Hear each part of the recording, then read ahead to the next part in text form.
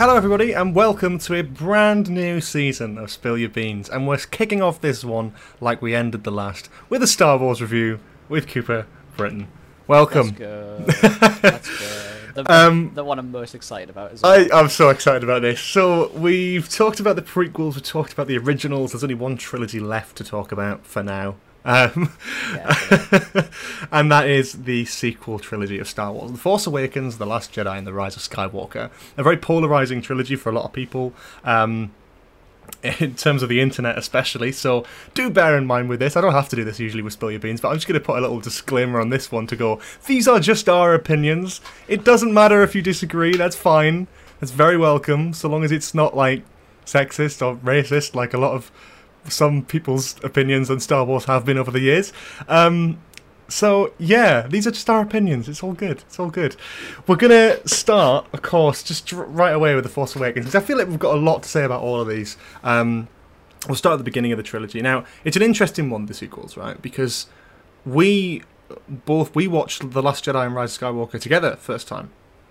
We did, yeah. In cinema. Force Awakens we didn't, but those two. It's interesting because obviously, like, we have our very first reactions and we remember what they were, and then like to where they are now, especially with Rise of Skywalker, which I'm going to dredge up on you.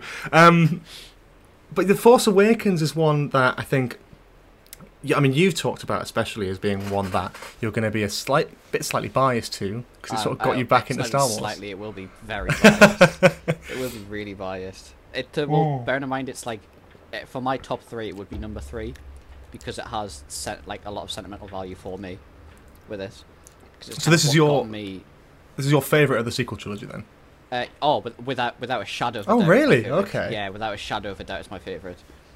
It is the film that kind of properly got me back into Star Wars. Because I was into it when I was a kid with the Clone Wars and everything, but kind of dropped out over the years. But then this was kind of like what solidified and got me to kind of look more into it and find out about more of the extended lore and stuff like that and everything surrounding it.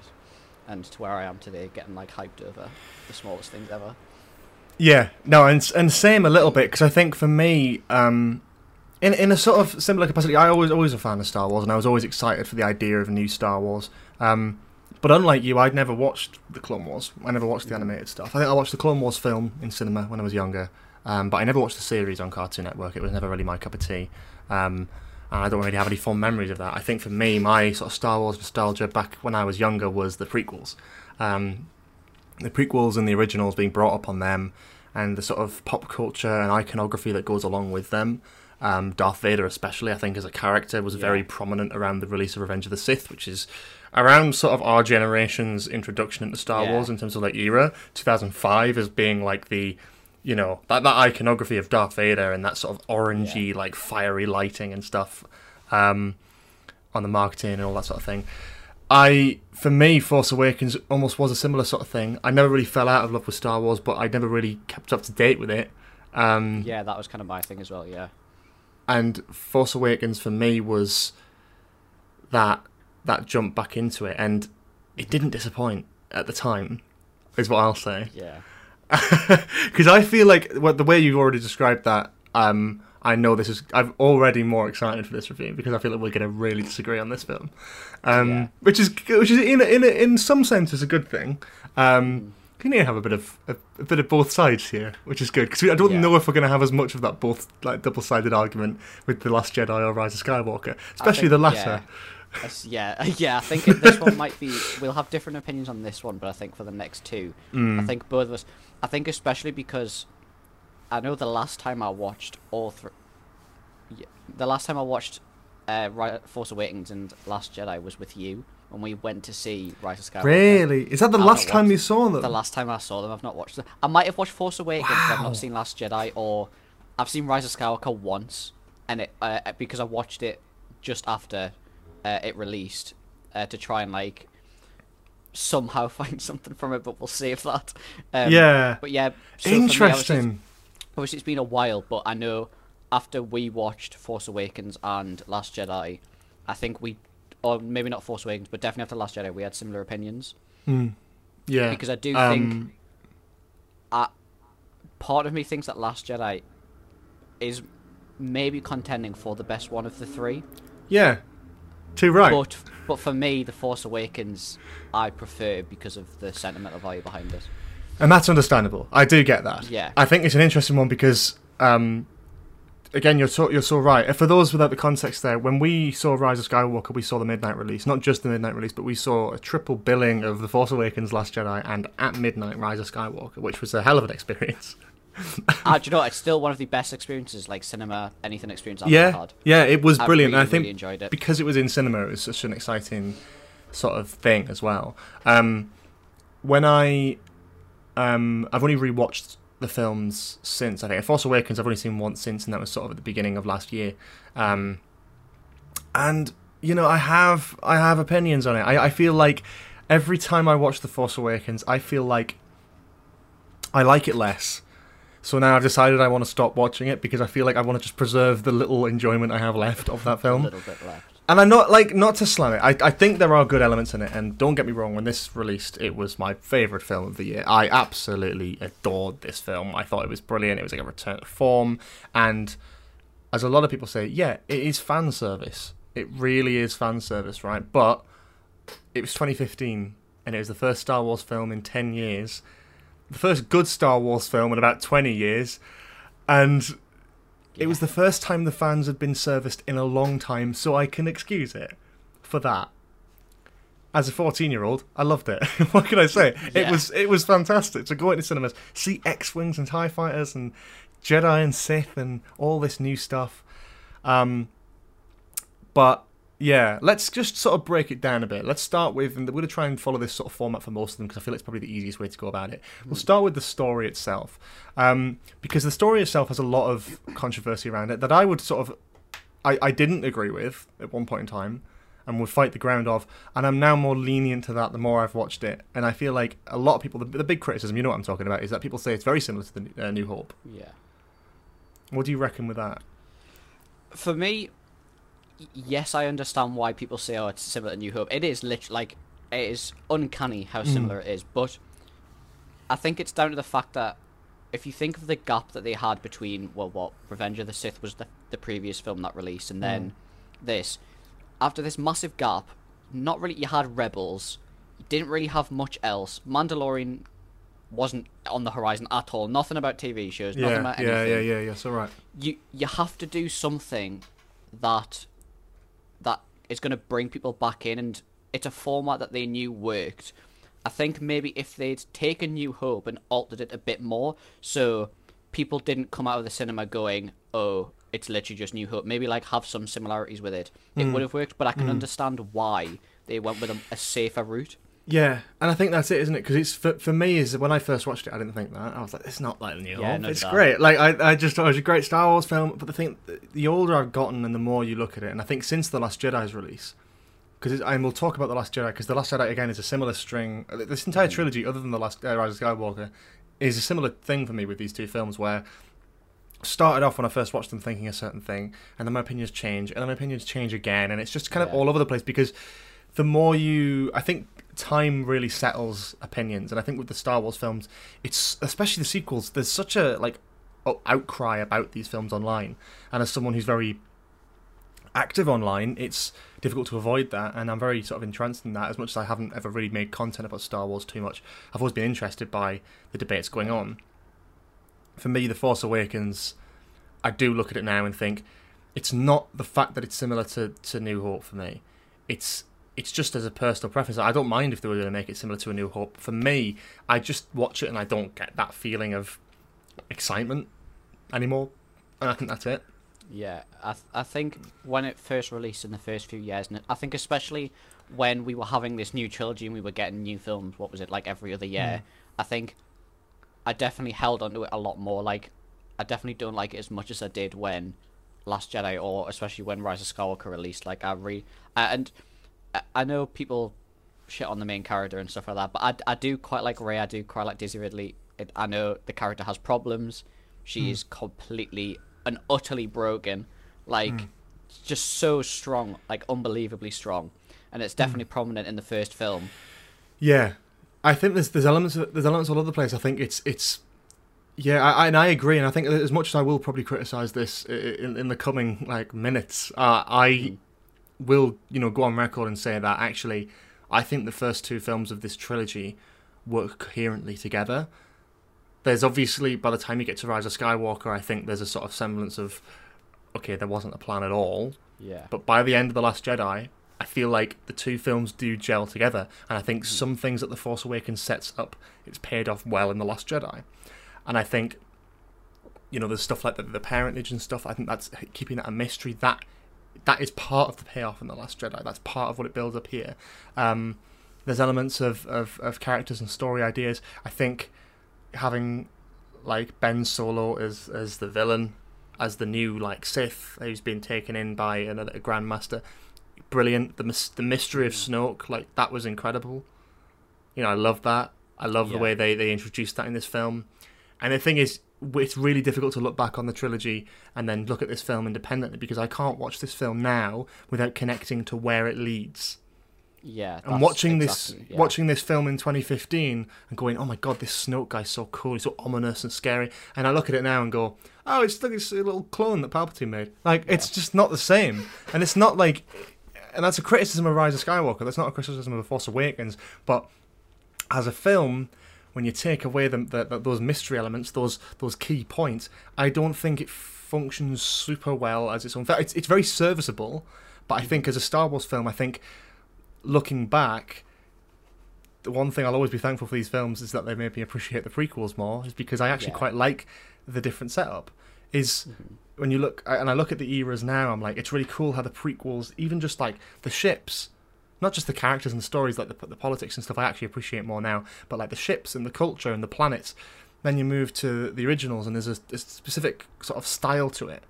And I know the First Order was born out of the remnants of the Empire, but there's something about seeing the exact same ships as the original trilogy, like 20 years on, that just kind of strikes me as like, oh, they really could have done more to reinvent it. Mm-hmm. And it's not about, again, it's not like it's like in like A New Hope, but it's more that it's like, it's all the iconography that comes with it. I know it needs that Star Warsy push, but I just wish they'd been a tad more adventurous with it, because it was almost like there for me, but like even just changing some of the designs of certain things, I think would work better, and how the plot flaws. Again, as you say, like another script development, just taking it that step away from A New Hope, and it could have worked. But I do respect the quality of the filmmaking, because the practical effects and all that sort of thing are brilliant. Oh, yeah, it's the final fight for me, the Kylo Ren versus Rey one, I absolutely adore. Still to this day, I honestly adore. As much as it's like people have the problems with it, because again, Rey being like, oh, how does she just learn this there and then? But straight down to the choreography, to the passion through that entire thing, it is personally one of my favourites. But going back to what you were saying about like the adding on to the New Hope thing, one of the things that Force Awakens definitely that pulled me into it after I saw it the first ever time was the mystery stuff, like my biggest things were the who is Snoke and who are Rey's parents, because or who are Rey's like lineage and ancestors, which it becomes. And one of the things that I'm not a fan of what they did for the entire trilogy. This isn't to do with Force Awakens, but the reason it feels disjointed to me is because in Last Jedi they go, oh, Rey's parents are a nobody, Snoke dies, and then in the third one they're like, oh, well, actually it's this and this. So it does feel like a back and forward, whereas The Force Awakens had set it up so well too. I was genuinely so passionate about finding out who Snoke was, where he comes from, and to find out who's like Rey's parents were, or who Rey's lineage was, because even if they'd gone through like a basic route and it was like Obi-Wan Kenobi, or she was Luke's daughter, like anything like that, I would have still really, really liked it. There's ideas there, and there's things, and it's not about like, well, and obviously I think there's a lot more to say about The Last Jedi and Rise of Skywalker, and we'll save that for that. But I think you're right. The intrigue and the mystery was the most interesting part here. And now looking back retrospectively, watching this film after watching Rise of Skywalker multiple times, it's like, okay, it doesn't work the same for me, because these ideas, these story points, there's nothing to them. Like Rey's parentage, it's a well-known thing now in interviews and all that sort of thing. They were still deciding Rey's parentage whilst filming The Rise of Skywalker. Those script changes were still being made. They still weren't sure if she was going to be a Palpatine or not when they were fucking shooting the film, which is insane to me. and this is going a bit farther forward, but I'm going to make my point is that it was already made clear in The Last Jedi, and it works thematically. We'll get to that, but it's what I mean is it's that chaos is what kind of ruins it, and it sort of affects my enjoyment of this film, because you look at it and go, oh, there's so much potential that just got wasted here. Yeah. And then when you go past the potential and you can't ignore that, then what's left is kind of, okay, here's a lot of similar elements that I recognise. In cinema, when it came out, a fantastic experience, but now I'm like, looking back on it, I'm like, I really wish they'd done something just slightly a bit more different to change it up from like the style of The New Hope and like the aesthetic of the original trilogy. Just a bit more. I know it needed that nostalgia and needed that fix, but I think something that Star Wars was very fixed on in this era was very much like nostalgia for those originals, to get people to forget about the prequels. Yeah. And getting people to forget about stuff is exactly what Disney does wrong for Star Wars, in my opinion, is I think getting people to forget about the prequels is not what they should have been doing. They should have been acknowledging them and moving forward. Like, they exist. That's the story. That's been the story for about 10, 20 years at this point. You have to just let that breathe, let that be. This trilogy kind of started by going, forget about them. Remember the originals? Remember X-Wings, TIE Fighters, and Stormtroopers, and fucking like, there's like a bad guy in a mask, and he's got like and like a mentor figure and shit. Like, do you remember Chewbacca? You know, like, it's great. The issue with trying to forget the prequels as well is so much has been done to build around them. And that's not it only as well. From the 3 films, but there is so much built around them. Even both the anime Clone Wars and Rebels both build on that kind of I know Rebels is a bit further on, but it still builds a lot around, especially with the characters and stuff. There is so much built around with Order 66, with Cal, with Ezra. Sorry, there was so much built around it that when they came to Force Awakens and they came to the sequels, they do try to kind of shove you away where they shouldn't, and then with all 3 of the sequel films, they bring back a character who was originally in the original films. Like, they obviously kill spoilers. They kill Han Solo off in the first film, which don't spoilers for a film that came out 7 years ago, Cooper. Which I can understand why, because I know what's his name. Whatever the actor's name is, it's completely gone past my head. Harrison Ford, sorry. I know he wasn't a massive fan and didn't really want to do it. So that's understandable. Do you know what? As a cinematography, it is beautiful, that moment. It's really nice. It worked really, really well. And then you get to Last Jedi, you have kind of Luke's full introduction. But we'll leave on to that. And then, obviously, there's Palpatine and Lando as well. And yeah. So it is a lot. It is literally the whole point of the sequels is to try and get people to remember the originals. And there's when more no one's of forgotten them. And there's more of that with The Rise of Skywalker. And again, that's where a lot of my criticisms come from. I think killing off Han Solo in this and leaving Luke out of it altogether until right at the end is a stroke of genius on J.J. Abrams' part. I genuinely think that's actually pretty bloody good, because that final moment is so impactful. I remember waiting for 2 years to see what they were going to do with that moment and being so excited as to how they're going to do Luke Skywalker, because they'd left a whole film to let you breathe and let you get introduced to these new characters before, you know, bringing in someone who was there, and we find out what happened to the Jedi Order and we have all that. Cramming that all in the first film would have been a mistake, and I actually respect that decision on the filmmaker's part. And I think killing off Han Solo works. It's a fine idea. Yeah, it does. It's unfortunate that Carrie Fisher died before they made Rise of Skywalker, because I get the sneaking suspicion that would never have been the original plan, because then you end up killing off basically all of the original cast, which is so unfortunate, other than Lando, of course. But it's still... that is unfortunate, but it's the way it went. But with this film, The Force Awakens, I think it's something that it does right. Again, killing off Han Solo, I think leaving Luke out of it altogether, focusing on the new characters. I just wish the new characters had something different about them.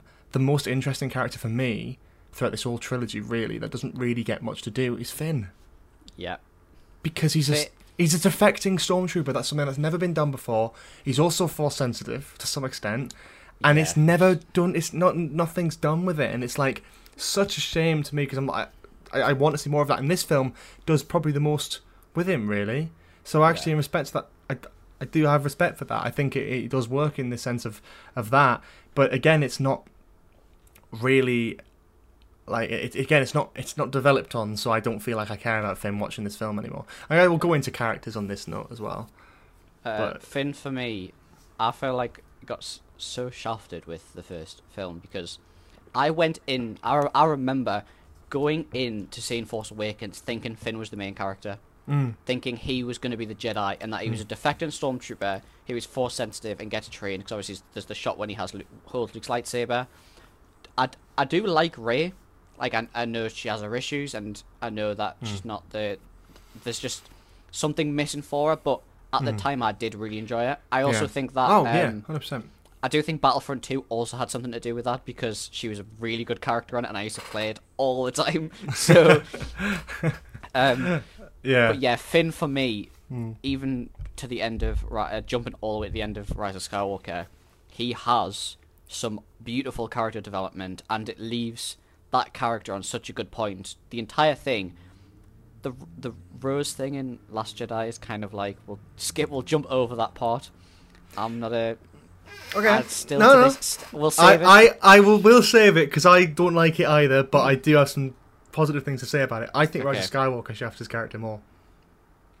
Personally.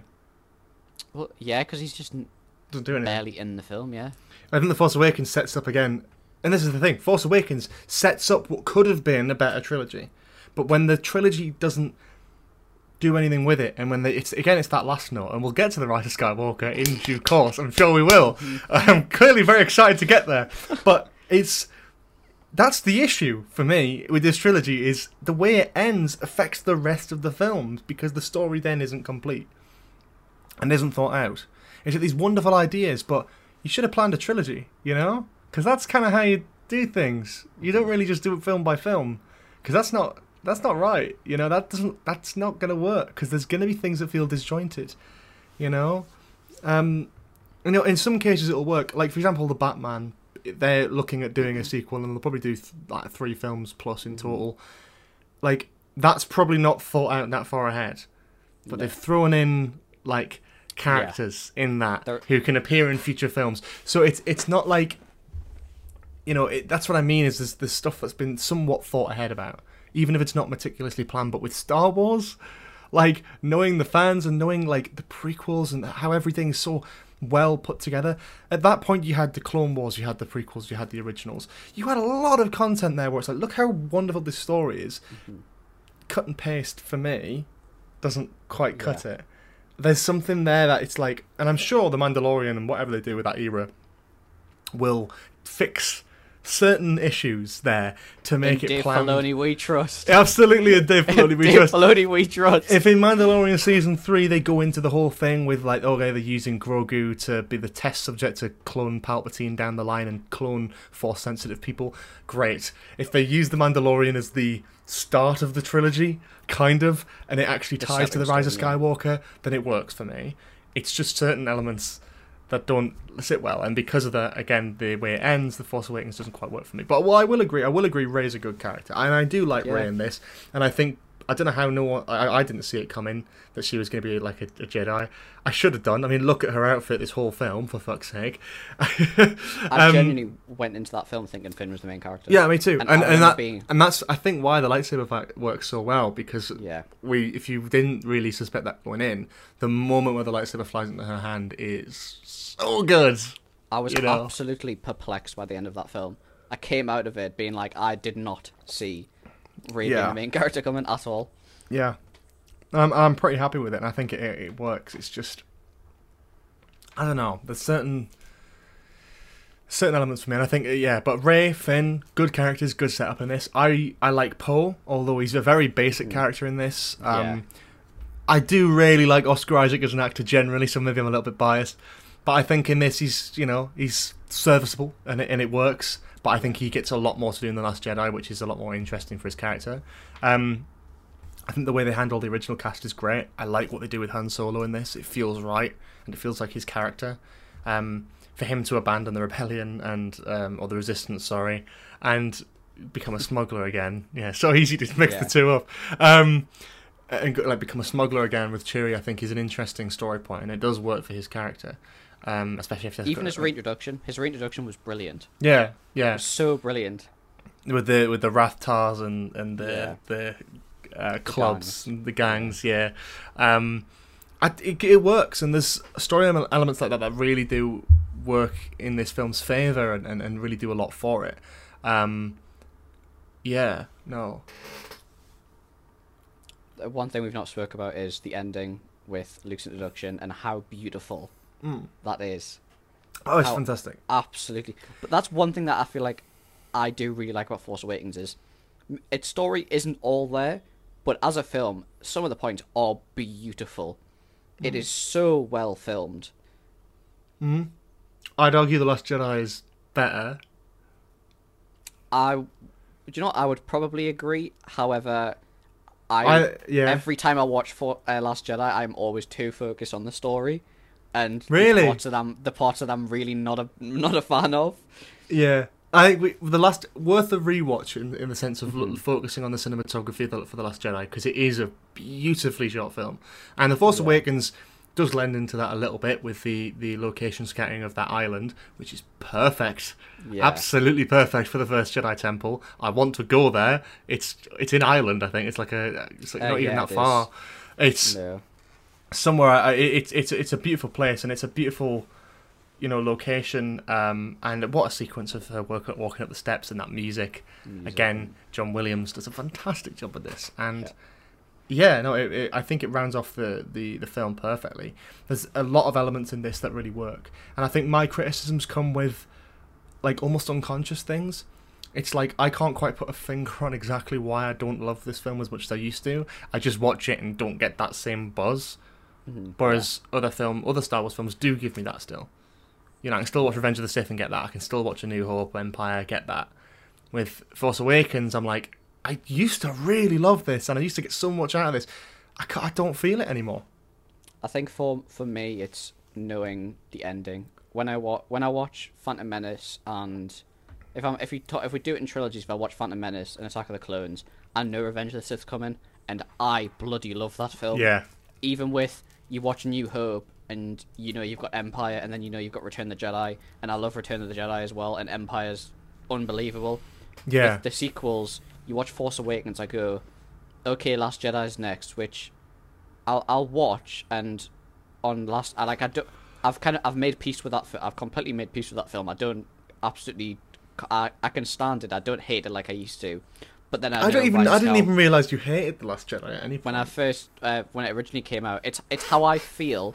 How I feel about Last Jedi is how I felt about Rise of Skywalker. But time has not healed the wound of Rise of Skywalker, and I don't think time will ever heal that wound. I don't think all the time in the world would heal that wound. No. The Force, however, might be able to. Oh, don't even. I have very strong opinions on Force healing because it's the. Let's save it. I can't wait to get to the Rise of Skywalker. In conclusion, with The Force Awakens, I feel like we're kind of the points on this are so like I feel like we're so like pent up, ready for the next two. But that's in a nutshell kind of how the trilogy is. Force Awakens is just like it's all right. The Last Jedi is like. Well, we'll say The Rise of Skywalker is just raw hatred, so that works. I think for this I look back on it and I think I can't really look at this film critically because it's like right, and I mean this in the nicest way possible, which is always a good way to start a sentence. It's I don't know what it feels like eating a beige meal. It's just really, it's like it does the trick. But there's just no substance, and I've had it before. It's like eating a beautifully seen meal, but it tastes bland. Aesthetically and on the outside, it looks great. Okay, yeah. But when you actually like get into it, it's a bit of a. It's like seeing a beautiful Sunday roast. Star. It's like seeing a beautiful Sunday roast, and you cut in, and it's sawdust. Oh. That's how I describe The Force Awakens. Do you have any points that you want to throw in before we sort of conclude on The Force Awakens? I don't think so. I think I've said everything. I just on a whole, I do have a lot of sentiment to this film, and it's probably worse than I say it is.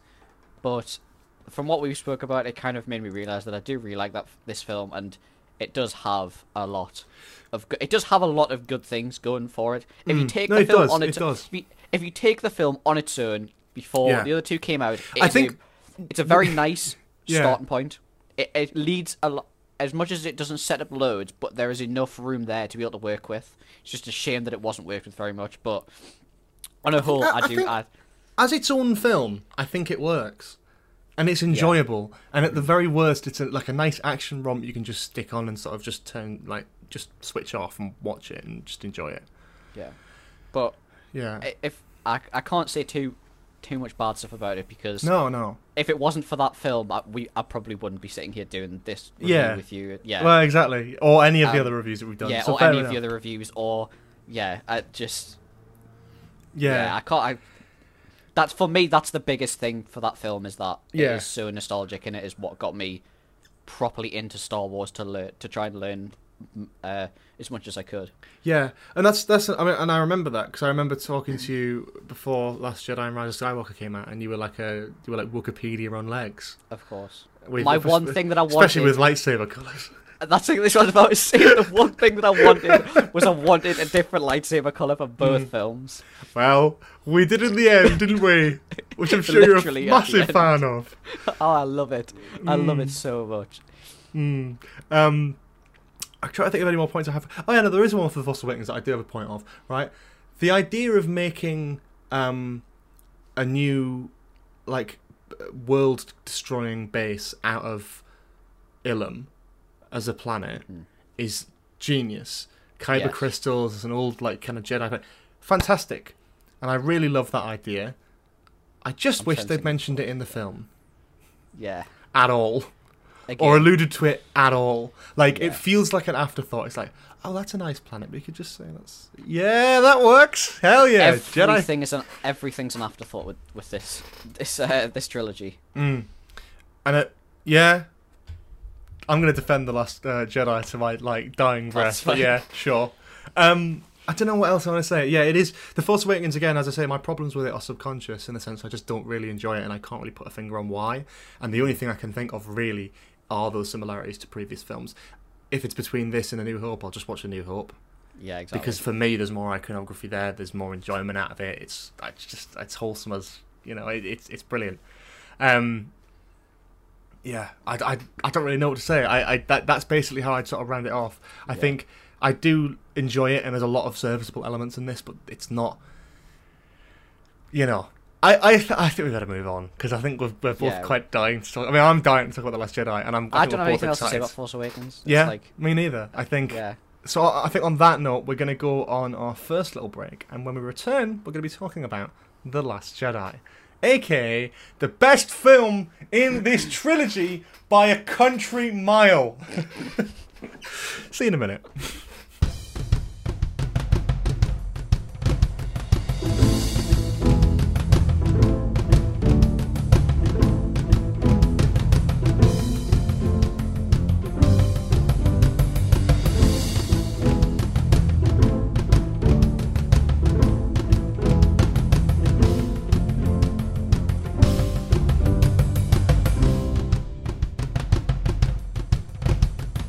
And welcome back from the little break. Hope you enjoyed yourself there. We're going to now talk about The Last Jedi, the next film in this trilogy. And as I said before, the best film in this trilogy, in my opinion, by a country mile. Which I'm just saying to just slightly get under Cooper's skin. Before we start talking about this film properly, I love this film. I didn't love it when I first saw it, and I'll admit that. I thought it was good, and I enjoyed it, and I think when I came out of the cinema, I was quite happy with it. But I think especially after seeing all of the criticism online and all this stuff, I started to be a bit like, yeah, maybe it's not as good. And then over time, not liking it as much and being more critical. And now that I'm older and wiser and have managed to grow some bum fluff, I was going to say beard, but it's just not accurate, is it? Yeah, there's no need for that, Cooper. Fuck you. I can say that I do enjoy about 90% of this film. I was gonna say 95, but I think that might be slightly inaccurate. I think there's so much going for it, and I think I do genuinely believe it's a huge step up in cinematography. I think it's a huge step up in character depth. I think it's a huge step up in story. I think there's so much to this film, in the ways of subtlety, that I think the other two in this trilogy don't have as much of. And I just love how this actually doesn't ignore the events of the prequels and takes it into account. Something that I was going to mention with The Force Awakens. Actually, before I throw into that, what do you think about The Last Jedi, Cooper? What's your initial starting point on this? So, when I first watched it, I loved it. Then over time, you read the reviews, and I watched it again a few more times, and I was like, I don't really like this film, and I really didn't like the film. I just felt there were so many issues with it. My two main gripes with the film were the two main things that they set up in Force Awakens. They completely shoot down in this film, which I'm personally not. Still to this day, I'm not a huge fan of. And I think they're the best elements of the film. Damn. This is going to be a good review. Can't wait. Yeah. So, but then. Nope. Yeah. And then when we went to see Rise of Skywalker, we watched it again, and do you know what? I say to everyone, I have made peace with this film. I don't love it. I don't hate it. I'll watch it and I'll enjoy it. Like, literally, that's the TLDR of how I feel about Last Jedi. And that, yeah. It has its issues. And it has its issues. There are parts that I like. There are parts that I don't like. It's a beautiful film. But in the whole part, I will watch it, and it's kind of like... It's a bit like how I feel with Attack of the Clones. It's like, I don't absolutely love that film. It has its good parts. I am not in any way saying that these films are close. Not in any way. Let's just get that out there. But it's the same kind of not love, not hate relationship, if that makes sense. Okay. But at least with Attack of the Clones, you have something good afterwards. So... very true. Very true. Yeah. And I think this, ignoring the sort of comments on the whole trilogy and how it wraps up and how that affects this film, because I think we've talked about that enough with The Force Awakens and kind of got our point across there. With this film, and I'm very interested to talk to you then about the two things that you mentioned there, the two big things, but I will say at the same time that I think I was in a similar boat to you. Didn't hate it as much, but I could see the issues with it. Or again, I don't even know if I call them issues now, because I think when I rewatched it in the cinema with you, I think we both came out of it like, that was a lot better than I remember, actually. What the hell? That was really genuinely pretty good. And I think over time, I've come to appreciate it a lot more. I think I've definitely made peace with a lot of Star Wars since like that event. I think I'm going to call it the Rise of Skywalker effect. Because I feel like when you see that, when you look back and go, bottom, I didn't know we had it so good. when you hit rock bottom, you appreciate the stuff that you thought was rock bottom. Exactly. You appreciate the beautiful plated sawdust when you have to eat a solid plate of shit. The Last Jedi, I think I've grown to appreciate it more. And when I rewatched it last year, alongside Force Awakens, I actually really did love it. And I have to say, it's probably up there as one of my favourite Star Wars films. It may even be in a top 5. I don't even know. I think I'm actually going to double check my letterbox to just make sure I'm being accurate. But I think it genuinely might be. Top 5? Nah, it's definitely not top 5. Do you not think? Nah, not for me. I'm trying to think where it is for me. Hang on, I have to scroll well back. I haven't watched Star Wars in a while. Oh yeah, it is. In fact, blimey. Yeah, this is a... yeah, I might need to rewatch some films because I'm not sure about that. It's currently 4th place on my list. What's above it, and what's one below? What's the 5th one, and what's 3, 2, and 1? 5th one is Revenge of the Sith, which is the one I'm not sure about. I feel like that might be higher. See, I think with that though, it's like, do you review it as a film or do you review it as a Star Wars film? Because as a film, and that's Revenge it. of the As a Sith film, is it's not. And I think awful. that's probably what I was thinking when I put this in here. Is that actually, as a film, yeah, it is. but as a Star Wars film, it's brilliant. But above it, in 3rd place is Rogue One, 2nd place is Empire. Oh yeah, and then 1st place is New Hope, which is the original. Yeah. And it's a bit of a weirdly controversial one. I know a lot of people don't agree with that. Everyone says Empire's the best, or Rogue One, or Revenge of the Sith. That's the usual 3. I think for me, there's something really charming about the original Star Wars that just is so beautiful. Probably again why I'm so critical of The Force Awakens if I love that one so much. With The Last Jedi though, yeah, for me it's up there and it's one of my faves. And it's not. Maybe it's part of me going, yeah, I want to be controversial. I don't want people to like my opinions, but I think part of it is a genuine appreciation for this film. I'm interested to dive directly into what you were saying before about the parentage and Snoke stuff, because there's two big things there that at the time I probably would have agreed with you. I think is a wasted opportunity. I disagree now, but I want to hear what you like specifically. What like sort of gripes you about that now? When you come out of Force Awakens, for me, the two main things were, who is Snoke? You've set up this big leader. There's this big overarching. He is the Palpatine of this era, and Palpatine is a beautiful and a stunning character. Snoke was that kind of opportunity, and they had so much potential to do anything with it. They didn't give anything away in Force Awakens, but to then just kill him off, which when they kill him off, it's a great scene, but when they kill him off in Last Jedi, it leaves me empty. I feel like we got nothing from it, and nor did we get any information about him. Obviously, there's more now, further on, but I also think that Rise of Skywalker doesn't help with that. I know you said that it's gotten better over time with what they've added to it, but for me, it hasn't. They killed what I found I was most passionate about in the first film, and especially with the Rey's parents thing, they just said, "Oh, they're nobodies. They're absolutely nobodies." Yes, that would have worked, but you would have had to build more around them being nobodies, because you can't, in the era that we are in Star Wars, you can't have Force-sensitive parents who are nobodies. They have to be related to someone, whether it's a youngling that escaped the temple, never did anything, like whether they escaped, nothing. They have to be related to someone. Okay. That's my... No, it's good. It's good. And I'm now going to back on that. I'm going to start with the Snoke thing, because I think that's probably the easiest thing for me to kind of, like, push back on is...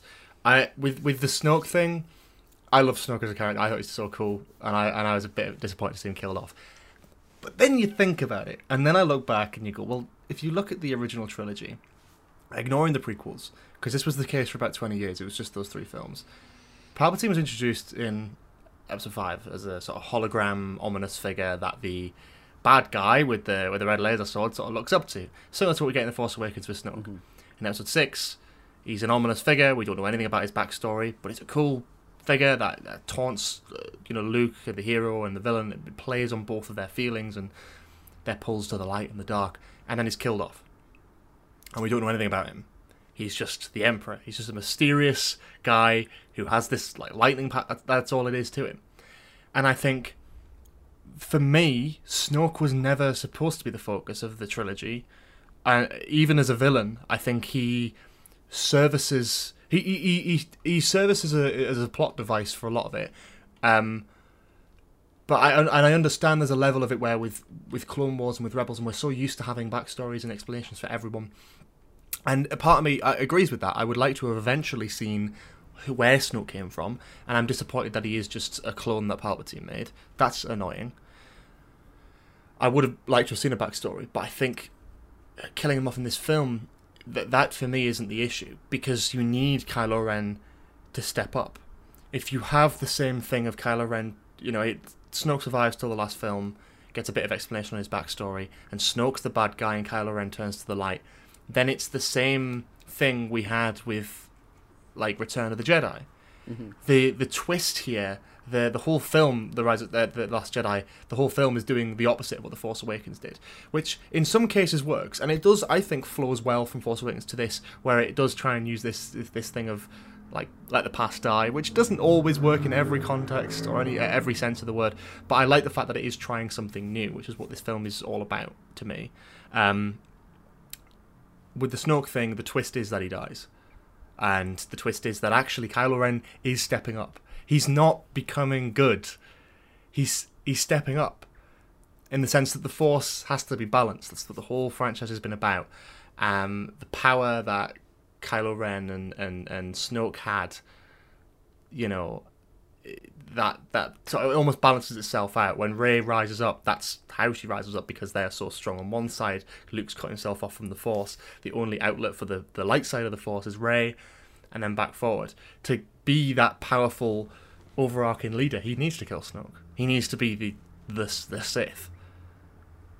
How they handle that in The Rise of Skywalker doesn't quite work, but you get what I mean. I don't think the killing off of Snoke is a technically bad point. I'm a bit disappointed we didn't get to see more of the character, but I actually think what's tarnished more is how The Rise of Skywalker handled the reveal that, oh, he's a clone. I'm me, Snoke. That's all you get. That's his backstory, ladies and gents. That's boring. I mean, come on, like, do something with it. Yeah, I agree with you on that, but I think The Last Jedi, I think, and I didn't agree with this at the time, because I just love evil, old, creepy guys. I think that's a really fun... That's a... Don't take that out of context, guys. That's great. Yeah. What I mean is, I love in media these like just sort of unequivocally evil characters. Like Palpatine is like classic, and Snoke is sort of the same. He's like an archetype, like similar to Palpatine, and I think that really worked. But I can see where you're coming from. But for me, I think that if it did the same thing, it would have been exactly the same as the original trilogy, and it would have just been Palpatine again. Yeah, give him a backstory, but that's, you know, the way you look at it is there could have been a really interesting backstory. It's not The Last Jedi that took that away. It was Rise of Skywalker. Mm-hmm. It didn't need to show that in this film because it's not about him. It's about Kylo Ren stepping up and being the dark side. The parent thing is the more difficult one because it is just whatever you think works with the character. I'll say I don't agree with the idea that like you have to come from a Force sensitive family to have Force abilities. I don't necessarily agree with that. I'll let you, and then we can. Yeah. Because I feel like, well, yeah, you could say a youngling ran away from the set, but where do those younglings come from? Because not their parents weren't necessarily Jedis. I know there's all the whole Legends thing about the Skywalkers, but Shmi wasn't Force sensitive as far as we're aware in canon. You know, other younglings, they come from a home, they're the high midichlorian count, whether you like that decision or not, that's what it is. And they're taken away from their family and brought to the Jedi Temple, and they cut off from connections and all that sort of thing. And it's the problem I have with The Rise of Skywalker is that it makes Rey like part of the royal family of either Palpatines or Skywalkers. It's not like Star Wars to me isn't like Game of Thrones. It doesn't have to be everyone needs to be important and connected to the same family tree. The idea of Rey being a no one, I think works because it's a twist. Because it catches the audience off guard. You go into this film expecting, oh, is she a Skywalker? Is she going to be Obi-Wan's granddaughter? Is she going to be Palpatine's granddaughter? You know? And it turns out, no, she's not. She's no one. She was the outlet that the Force used to balance, you know, the Force. The balance of the Force is what's always been the thing. The reason Palpatine was able to destroy the Jedi is because he was one of the only outlets, one of two outlets in that era to combat against every Jedi. Like, it balances itself like that. There wasn't balance at the end of Return of the Jedi because Luke was the only Jedi, and that was the only Force-sensitive person we knew of. When the Jedi Temple's wiped out and Luke cuts himself off, the only outlet left is there's no outlet. So Rey, as a nobody, is picked up on it, as anyone could be. And yeah, you could argue that it might work better having her from a royal bloodline, but I think the reason it works is because that's what no one expects. And it, for me, made Rey a better character because that is the most difficult thing she as a character could hear. Because she, not just the audience, but she was so fascinated with the idea of who are my parents? Why did they leave me? They're like they're going to come back one day. This optimism, this constant optimism. I want to go back to the Jakku because they're going to find me. They're going to pick me up. I'm going to have a happy family all over again. She's been there for years. The worst thing, the most difficult thing for this character to hear, the worst thing for her to go through, would be to find out that her parents were nobodies. They sold her for scrap. You know. That's my argument, but I can understand with the parent thing, it is just personal what you get out of it. I think for me, I like the fact that it is a difficult thing for her to hear. That's true. Her and the audience want to know who her parents are, but it's not important because they're nobodies. I think for me, it's not. Thinking about it now, it's like it's not fully to do with their family or nobodies. I think it's a slight underwhelming thing because with Force Awakens there is so much set up. Like she is drawn to Luke's lightsaber. She like obviously there's the balance of the Force thing, but she is really gifted when it comes to it. And then for them to come to Last Jedi and it to be near the end of the film, she turns around and goes, Kylo Ren turns around and goes, "Do you want to know who your family are? They're nobodies. The soldier for scrap. You'll never see them again." Like that is it. Which, yes, I get it's the plot twist thing, but at the same time, it's like, if you're gonna do "you are a nobody," kind of amplify that, because everything you have said works really well, and I do like that idea of her being a nobody and she has to come to that, but kind of use that more. If you're gonna do it, her being a nobody, kind of play with it more and make sure that the audience kind of know that she is this nobody, but she is a gifted person.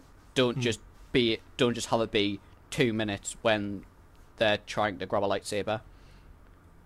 Yeah. No, I think there's elements of it, and I agree with you on that. I think there's, if you go ham with it, I think the opportunity wasn't given because they changed it so quickly in Rise of Skywalker. Now, say about that what you will, I think I would have much rather have had, and obviously I like this decision anyway, but I'm sure you're in the same boat here, where it's that you probably would have much rather they just stuck with their guns and made her a nobody than make her a Palpatine at the last minute.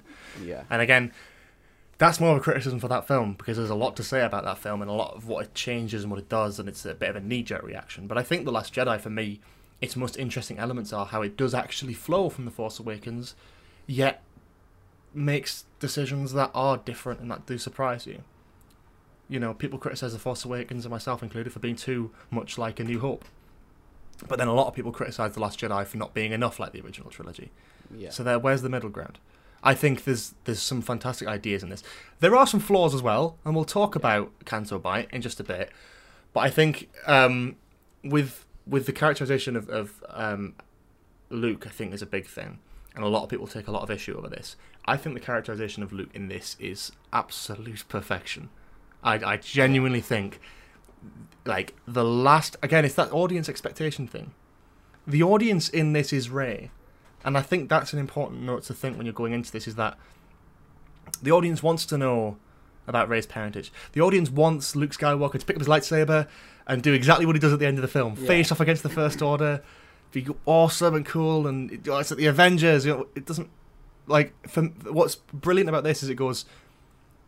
That's what Rey wants, that's what the audience wants. Luke is explaining why that isn't going to work. He is cutting himself off. He's a man who has gone through this. He has cut himself off from the Force. He's in isolation. You know, and it's brilliant. And I think Mark Hamill gives an absolutely stellar performance as a man who's not in much as an actor, especially not in much that's very serious. I think this is probably one of his best serious performances. I think it's genuinely brilliant how well he captures that broken hero. You know, what happens to the hero after the hero's journey? Yeah. The classic formula, the classic thing is like, you know, these classic romps. Okay, this is 20, 30 years after, and everything he's done, built up a new Jedi Order, it's all gone. Because his nephew that he trained, that he had responsibility for, has wiped out everyone, and the Empire's back, and it's more dangerous than ever, and they've wiped out the New Republic. They didn't even have to play the politics game to get into power this time. They just wiped out the New Republic. What can he do? How would he feel? He wouldn't go, "Oh, sure, yeah, I'm glad you found my old lightsaber. Oh, yeah, of course. I don't know why I didn't think of that before."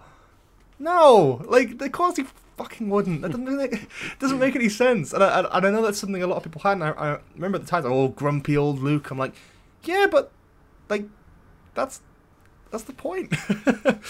And I think I think it plays into that, and I love how they use Luke in this, and I love how it pays off.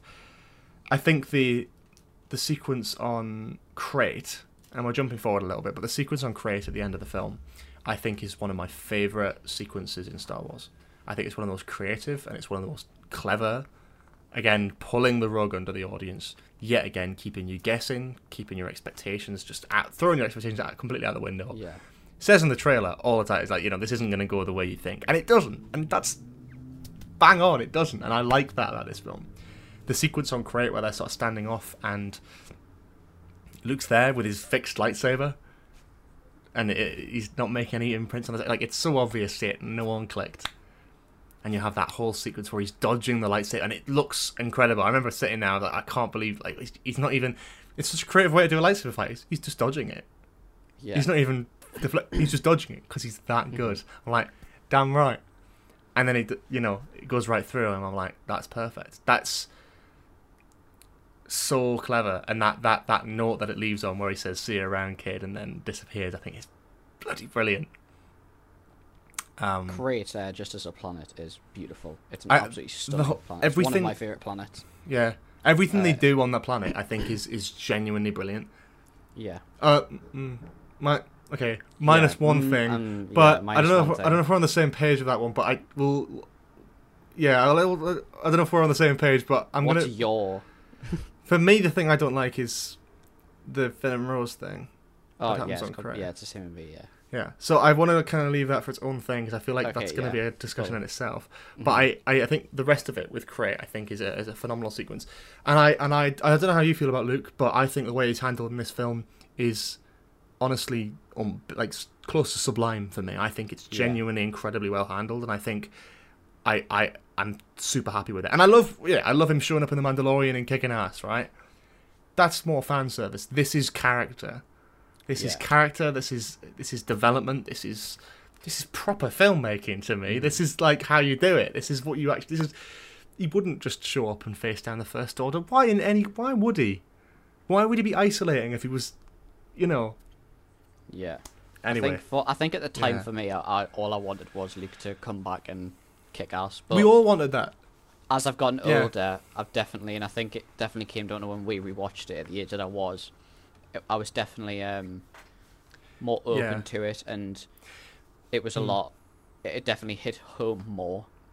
Yeah, 100%. I think if you go into it with a sort of, like an open mind, and you really I think it has a different effect when you watch it and you really like, especially with Luke's character. The rest of the stuff, it's a personal opinion. With Luke, I think it is. I look back now and think, I genuinely believe, and as much as this might be a controversial opinion or whatever, but I genuinely believe, to the people who still stand by now and are like, oh, like, grumpy Luke, and that's not his character, and he's done so much better in The Mandalorian, I'm like, I just don't feel like you get it. I feel like that's, you want fan service.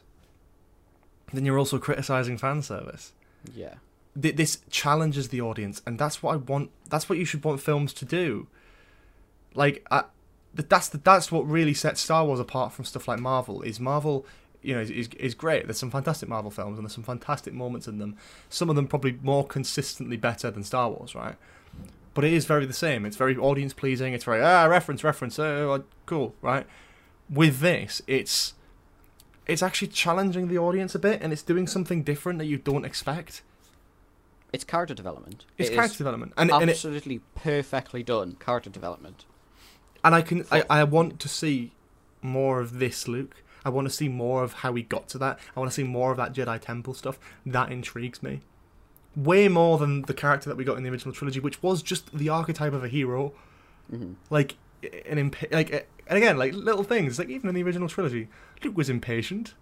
He didn't listen. He made rash decisions against his master's advice. Like, that was 100% it. Luke, through the whole original trilogy, though, like, he's always been a character that had, like, the character development. By the end of, by Return of the Jedi, he's a completely different character than what you meet in New Hope. He's genuinely swaying between the light and the dark side.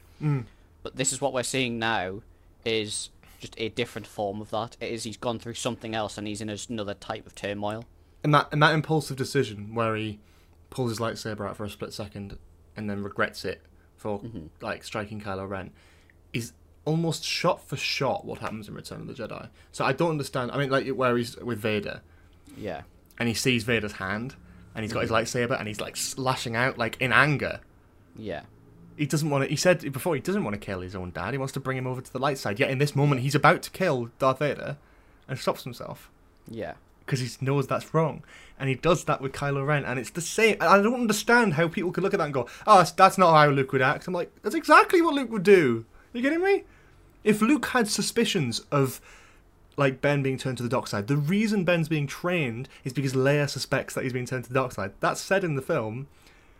Luke's got this pressure anyway. He knows this. And if he feels like he's losing him, and he's got that turmoil, he doesn't want his entire legacy to be destroyed and undone, he makes an impulsive decision before immediately regretting it. Yeah, Luke does that. Luke is not perfect. He never was in the originals, and he's not here. I will die on this hill. I don't know if you can tell. I am very passionate about the Luke stuff, because it doesn't make sense to me. Maybe at the time when I watched it, I was like, oh, yeah, I get it. Now I've had more time to think about it. Now it's really, like, set in. I'm like, I hate what they do with Luke in Rise of Skywalker. We'll get to that. I hate it. I actually actively despise it. And it's, for me, one of the worst parts of that film, because it totally undoes what's happening. Right. Anyway, talking about a negative part of this film, though, or in some capacity a negative part, let's talk about, in terms of characters, Finn and Poe. Finn and Poe? Finn and Rose, that's it. Because this is the thing, I feel like, again, it's a one where I definitely didn't like. And I think a lot of people didn't like initially. Yeah.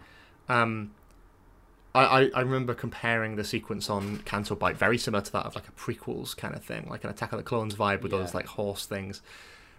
Where do you stand on this like now? I'd like to preference first, as much as I don't like what they did with Finn and Rose, the actress who plays Rose did not deserve to get any of the hate that she got for this. Oh yeah. Like, it was completely and utterly awful. The attacks and the hate that she got for this. As much as it's just stupid. Like, yeah, it's not her fault at all. There was for those who aren't aware, there was bounds and bounds of racism and horrible racism, sexism directed at the actress herself on social media, because they didn't like her character in the film. And like, I don't love what they do with the character in the film, but there's absolutely no like place to be treated. And Star Wars fans should know better after Jake Lloyd, right? You should know better. And I know like, she's not a kid, but there's a difference between criticism and like racism and sexism. There's a difference of that, and it's bullying, quite frankly. And again, just on a totally separate note, I mean, like the whole Jake Lloyd thing, that's terrifying, and it makes me worry for like the young lad who's playing Luke in the Obi-Wan series. It really worries me, because Jake Lloyd's life is destroyed because of Star Wars, and because of Star Wars fans. He got bullied, and that's same guy with the guy who played Jar Jar Binks, like, almost Hayden Christensen.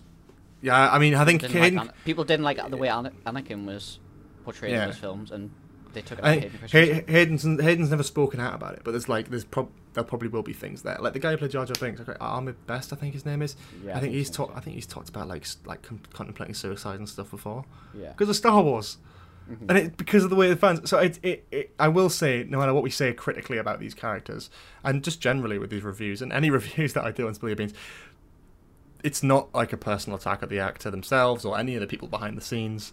I think the person who plays Rose is capable of better, but it's not. My issue isn't with the character; it's with the way that it's not the way that the character's played. It's the story. Yeah, a standalone character, I would have really liked it. I like the idea of it being kind of this nobody janitor character who comes in the spotlight. I'm just not a fan of what they do with the two of them, because I feel like it's very forced onto me in that film.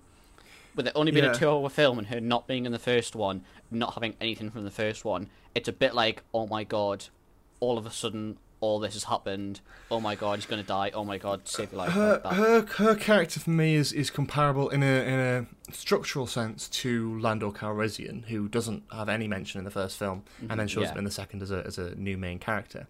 My issue here is, I think again with some of the sequence is, it's just not that entertaining, and it's a bit cheesy, and it takes away from the more serious aspects of the film. Yeah. Admittedly, you can debate that whatever you want. I think the Canto Bight sequence is poor, but I actually think out of the three characters, I actually prefer what they do with Finn and Rose over the Codebreaker, or DJ, whatever his name is. Yeah. I hate that character. I completely forgot about that despise that character. character. Yeah, which says a lot, doesn't it? Yeah. I think, like, Rose's story of catching Finn, like Finn waking up after the Starkiller base thing, he was only in the Resistance to save Rey. Yeah, Rose looks at him as like a war hero already. Yeah. And he's like deserting, and I think that's a fascinating concept. And this film and the connection between them brings them together and makes Finn realize at least that actually there is something worth fighting for here. It's not. Now I don't like the credit sequence with them two. I don't like that. I don't like the whole. It feels very forced with the whole like. That's how we win the war, not by killing the things we hate, but by saving what we love, or whatever. Whatever it was, something like that. But I think the idea is there, and I think her reacting so harshly to Finn after her sister has just died in like a bombing run, I think is fair enough.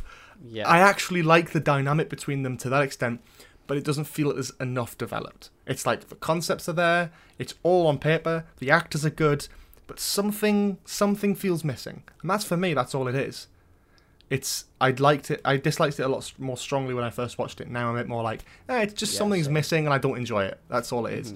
But you know, it's their story for me is Finn's development. And it's kind of what I was alluding to when we were talking about The Force Awakens, is that actually I like what The Last Jedi does with Finn, because what it does is it turns him from, he was just in it for Rey. Like the whole thing was like when he went to Starkiller Base, he was there to get Rey and then he's out. That's what he said. Same as Han Solo, he's like a smuggler. He's off. The only reason he stuck around with the Resistance in the first place after Takodana and Mars's Castle, he was gonna run away, remember? And then Rey got captured by the First Order. Yeah. With this is him going from a deserter and a nobody to being part of the Resistance. Yeah. Full-fledged. And that's, to me, that's what I like about what they do with this character. Now, they don't do anything with either of these characters in The Rise of Skywalker, which I think severely damages what they do in The Last Jedi, because it just goes nowhere. And I mean, this isn't like changing things, this is just nowhere, because they get especially Rose, God bless her, like she has nothing in The Rise of Skywalker. I think it's terrible that they did that as well, because they basically saw everyone not liking her and gone, oh okay, you're not in it now, like that's just how it feels. And again, we'll get to The Rise of Skywalker, because it's one of the many, many issues with that, but it's the knee-jerk response of not Rise of Skywalker that makes it poor. I think The Last Jedi is a film that is better than what people probably remember, and I think it deserves more respect, I think, in the sense of, maybe it's not perfect, it does have a lot of things that are out there, but I think it's a film that people shat on a lot at the time, like really, really jumped on, and disliked and completely ripped into, and I think a lot of it was based on expectations. I was expecting Luke to face I was expecting this, I was expecting that, and that's absolutely fine to have those criticisms, and as you say, like, you've made that point of this very valid criticisms you've had there with the whole Rey's parent thing and then the Snoke thing, but I think there's some element of it where fans and the online community blew it out of proportion. As soon as something's vaguely unpopular, everyone jumps on it. Oh, it's the worst Star Wars film. Oh, these are terrible. Let's bully all the actors. It's like, come on. It's not even that. It's like, looking at it now, it's actually, for me, easily the best of the trilogy. I think cinematography, I think music as well, is something I'll get onto with Rise of Skywalker in a negative sense, but the music is excellent in The Last Jedi. The way they use some of the classic stuff. Luke and Leia's theme when Luke walks in is beautiful. The music when Luke stands down Kylo, incredible. One more thing I will say about this is I love what this film does with Poe Dameron. I think actually giving him more of a character and setting him up to be the leader, I think works. How do you feel about Poe Dameron? I think they've got a bit of a vibe. What I was going to say was I was going to ask you a question. How do you feel about the sequence when he gets like stripped of his honor, and then the woman with the big hair, and then she sacrifices herself for the ship so everyone gets off? Okay. Because I know her character as well was quite a controversial one. Definitely. Because I know at the time I didn't really like her, but now I do quite like her because she does. Yeah. I think I was young when I first saw this film, and I was like, oh, anyone who affects the main character I don't like. But now it's like that character she's is supposed done to be like well, that. and it's what the character's meant to Yeah. be like. Yeah. I think for me, the one thing I will say is it doesn't make any sense as to why she didn't tell Poe the plan. But at the same time, you can argue the Poe like going against Leia's orders and taking out a dreadnought, I think it was called, at the beginning of the film, against Leia's orders, and getting him demoted was the last thing that Leia did in power. And why should the new general trust this guy? Why should she? And I get that, because in one sense, actually, I love Poe as a character, but the failed general side of him is what makes his character great, I think. I think like what he does with, again, that opening sequence with the dreadnought, that impulsive, like, we've got to blow it up, we can do that. It's like, it's what the audience expects. It's what the audience, let's blow up the big ship. It's like, but actually, it's pointless because the ships and the people that would have been killed by this dreadnought in the future, you've just killed anyway in this attack. Look how many people we lost. You know, there's a lot of heroes on that mission, yet dead heroes. Yeah. That's so, it's clever. And I like that, and I like what it does for Poe's character. However, again, The Rise of Skywalker does nothing with it, so doesn't matter. Yeah. On a side note for the Dreadnought thing, has nothing to do with any of the films, but the development that they add in Battlefront 2 DLC campaign for the Dreadnought plans and how it perfectly links into... Is that not... It is Last Jedi. It's Force Awakens, isn't it? No, it's not. It's not the opening. I could have sworn it was for the Starkiller base. No, I'm sure it's not. I'm sure it's the opening to... Well, because I thought it was... Because it's supposed to be, like, right before... Because it's at the Starkiller base, and then they... Yeah, but isn't... Because the reason the Dreadnought's the base campaign is the story just after Return of the they Jedi. destroy Death Star 2, yeah. But they do a DLC for it where that character... I thought it was to do with how they destroy the Dreadnought. Well, I thought it was Starkiller Base, because that made sense at how they had those plans already. The reason, like, the Dreadnought was just there, and I think I don't know, maybe I'm wrong. I always assume, because I think the way this film starts is just immediately after the last, is they'd already tracked the Resistance back to the base. They already knew where they were. Maybe. Should I Google it and find out? I'm trying to consider... I think... We'll do it in the breakout in between them, Yeah. but I think it's... I could be totally wrong. It's That's one of just the how I other, remember it. Yeah, I think it's... I'm sure it's for the Force Awakens, but either way, it's a great campaign Battlefront 2. And it really does add to the story, I think. So, yeah, no, great stuff. I'm trying to think... Go on. One more thing. Yeah. How do you feel about the Force-sensitive boy with the broom at the end? Don't mind it. Because this was Didn't like it at the first time. came out. Didn't like it at the time. But, given what I've said about Rey's parentage, I like the idea.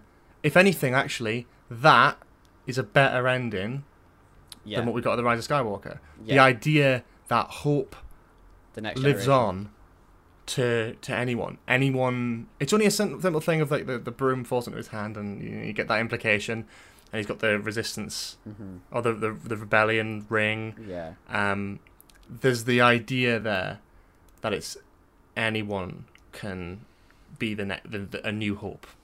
I think that it might be my favourite story element of that film. Really? Because I thought you were going to go... the way you phrased that, I was expecting you to go like the opposite. At the time, I didn't like it. I didn't either. I didn't get it. I was like, why is that in there? But looking back on it now, it perfectly... It was perfectly set up like to do a TV show, or obviously it would be another film, but it's so beautifully done with, like, there is hope. There will always be hope out there. That's it. There will always be someone. And there's always the next generation. It does set up this, and especially with what happens with Luke, where you found out about the rage, and with Kylo Ren, it kind of sets up that despite one failure, it's not, the Jedi aren't wiped out. There will always be the next generation, and there will always be this. Yeah. I agree, and I think it could have played into The Rise of Skywalker really well if it got picked up in Rise of Skywalker. I don't think there's anything about this specific character, but I think it's the idea of hope living on. But it's the idea of, again, that it doesn't matter who your parents are. You don't have to be part of the Skywalker or Palpatine bloodline to be a powerful Jedi or a powerful Sith. It's like it's like the Force manifests itself and branches out in different ways. And that's it.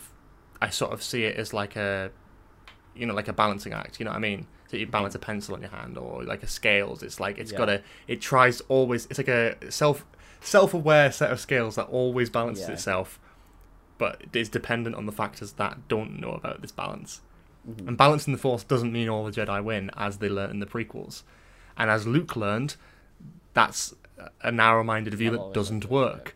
Yeah. So I would argue, and this leads right into The Rise of Skywalker, I would argue this trilogy's focus, and that where it concluded, should have been Rey accepting her place as a Grey Jedi and building a new generation of students with teachings from the dark side and the light to create true balance in every Force user. So it's a genuine conclusion. It's not about going on forever. It's not about hope in the next generations, but it's about that conclusion of, okay, this is the end of this saga, and you want true balance to the Force. That's it. It's the ideals of the old Jedi text that she reads, but with the compassion and allowing for emotions, which the original Jedi's, the prequel Jedi's don't allow. You can break it down in any way. I mean, it's clever any way you look at it. It's all so well thought out, and I think the prequels, again, it makes the prequels look better when you look back at this stuff, because it does make sense. And you look back at the failures of the prequels as the Jedi were too egotistical. They were too, like, they loved themselves. They thought they were on top of it all. They couldn't possibly imagine the idea of the Sith coming back and destroying them, but that's because they couldn't see that the Force manifests itself in that way. A chosen one that brings balance to the Force isn't about making everyone good and killing all the Sith. It's about balancing the Force, light and dark. If you've got 100 Jedi out there and you've got one Palpatine, who's going to win in a 1v1 fight, right? Yeah, the one who's got the entire balance of the Sith on him. Yeah. As he says, by the end of Rise of Skywalker, the one thing I do like is he's all the Sith. He's got all that balance. He's got all that dark side. Like, that's him. Don't like the specific literal reading of that, but sure. It's, for me, where it should have went is that understanding of the originals. They understood you could have that connection with friends and that thing. It's not about cutting yourself off entirely, but the showcase in that is that doesn't work. Bringing balance isn't about wiping out the Sith, because it will manifest itself, because it's a force, quite literally, that you can't control. It's actually a little species of things called midichlorians, but there's its own thing. No, it's not. No, it's not. No. I stand by. Isn't that? Don't they do that in this film? Don't they talk about the Force? They do mention I think they mention midichlorians, don't they? Do they not talk about the Force though, but they deliberately ignored midichlorians? Yeah, but I think it still works in the sense of like being. There's a fantastic video which I'll send you after, which got uploaded very recently, actually. Actually, I'll tell you what, cut that out. I'll use that. I'll talk about that at the break. It's pointless looking at it here. Is there anything else we want to say about The Last Jedi? Before we move on, because I feel like we've kind of covered all ground. There's so much to say about it, but I feel like a lot of the things we can say will also be addressed in the Rise of Skywalker part. So every there's that issue to I have consider. with these two films is directly linked to the Rise of Skywalker, because it's all to do with how it ends. Yeah, I can see that. I think the Last Jedi is underrated, and I think people should give it more of a chance and go in a bit more open-minded with it. And there's elements there that, I mean, just generally, I think there's a lot of elements there that, and you can read into it either way. You can look at some stuff that supports your thinking. You can look at stuff that opposes your thinking. You can change your mind all the time. It's what I've done. I didn't like certain elements, and now I do. I can't do that with The Rise of Skywalker, and there are reasons for that. And that's probably why time hasn't healed it. And we'll talk about that in just a minute. So I think, Yeah, I think what you were saying with Batman before about how it sets up so much in the first film, I feel like these two, if you take everything that's set up in these two films, as much as obviously we talk about how people are fans and not fans, what they do with Snoke and stuff like that, but it does leave enough to have done and used for the last film. Yeah. Like, it does leave it with the nice point, like with Rey. You could have rounded this off with the Grey Jedi thing, with the students, with Luke's death, with. And don't get me wrong, The Last Jedi isn't perfect, right? Again, there's It's not absolutely perfect, no yeah. mention or visualization of the Knights of Ren, a wasted concept. Captain Phasma, a Absolutely. wasted character. So there's other. There's not. It's all there. It's just. There's enough there that leads on nicely from Force Awakens, where there could have been a nice lead on for the sequel. Yeah. Knights of Ren, I completely forgot that they are so... Yeah, So you forgot about wasted. them. How could you forget about the Knights of Ren? I wonder why, because they're only in the last fucking film. Yeah, they're in the Lego game, and I can't even find them because I can't remember their individual names because I didn't even They have realize they had. individual names. Oh, apparently. To me, Rise of Skywalker doesn't exist, so... I just put it out there. On which note, we're going to go on a quick break, and when we return, we're going to be talking about a film that apparently doesn't exist. So, Shouldn't. see you all in a minute.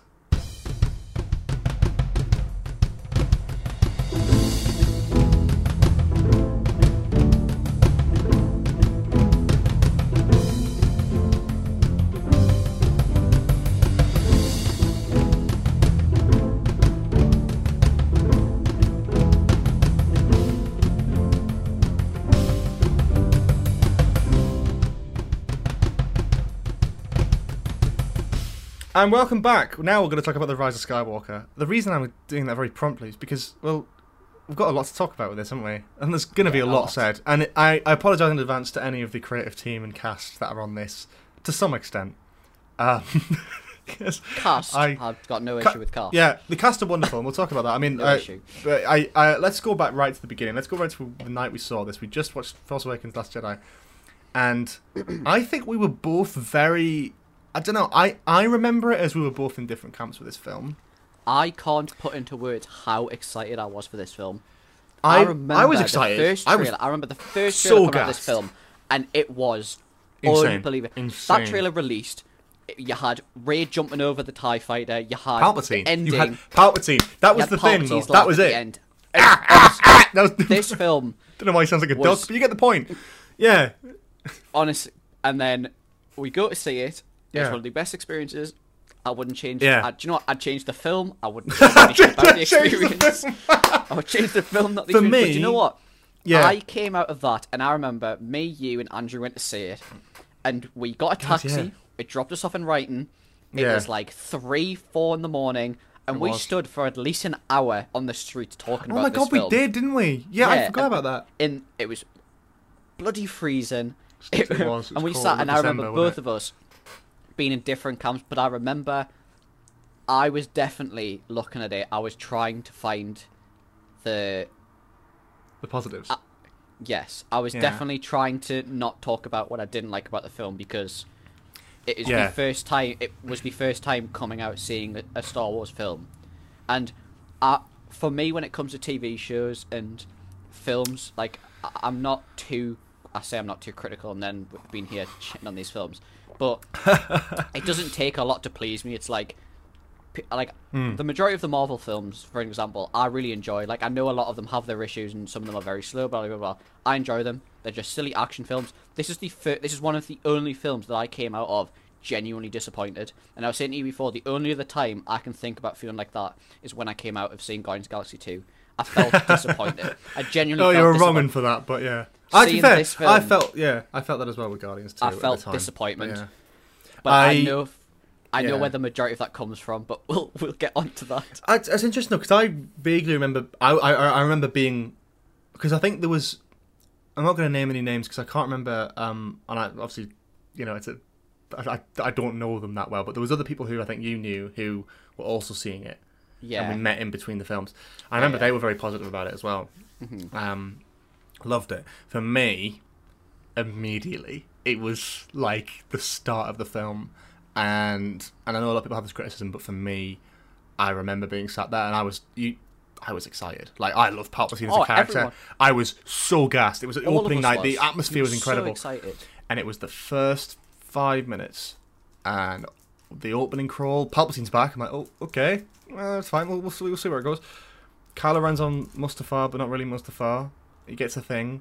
And then it cuts to him in a ship. And then it cuts to him on Exegol. And then he's met Palpatine. And Palpatine's like, oh, I need Snoke. I've every voice you've ever heard or whatever. Yeah. And I'm like, oh, this is really badly paced already. Like, I remember like everyone was really excited. And I'm like, I don't think I'm going to enjoy this because I'm already worried about that wasn't well handled. Like the opening of the film felt like a music video or like a compilation or something. It was, I don't understand. Like it was so quick, and you watch it now. Like Palpatine's in there. He's explained Snoke.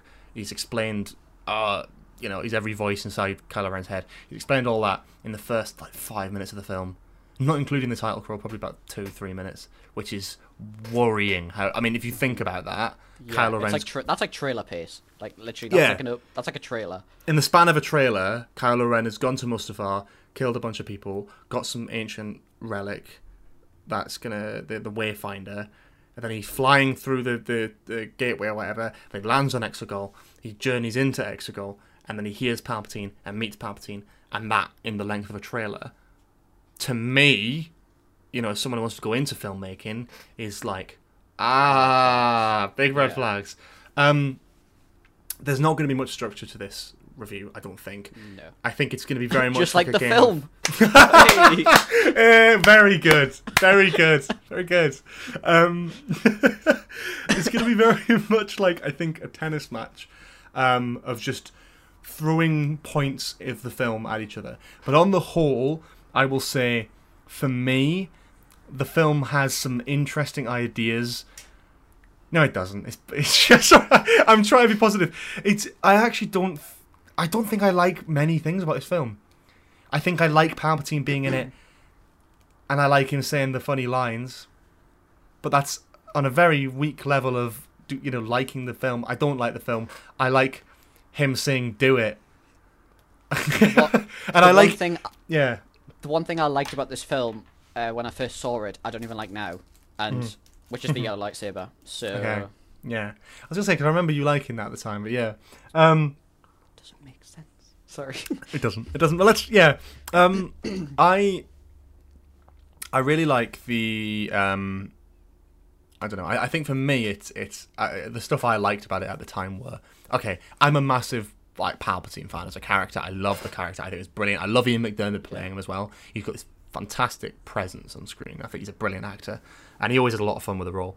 I loved seeing him back there doing all that stuff. Like when he fires the lightning into the air, fantastic. I love all that because it's him in his element. But I can't ignore the story. I just don't understand what happened. Because for me, and I think there's a brilliant video essay, which again I keep referencing because I love my video essays.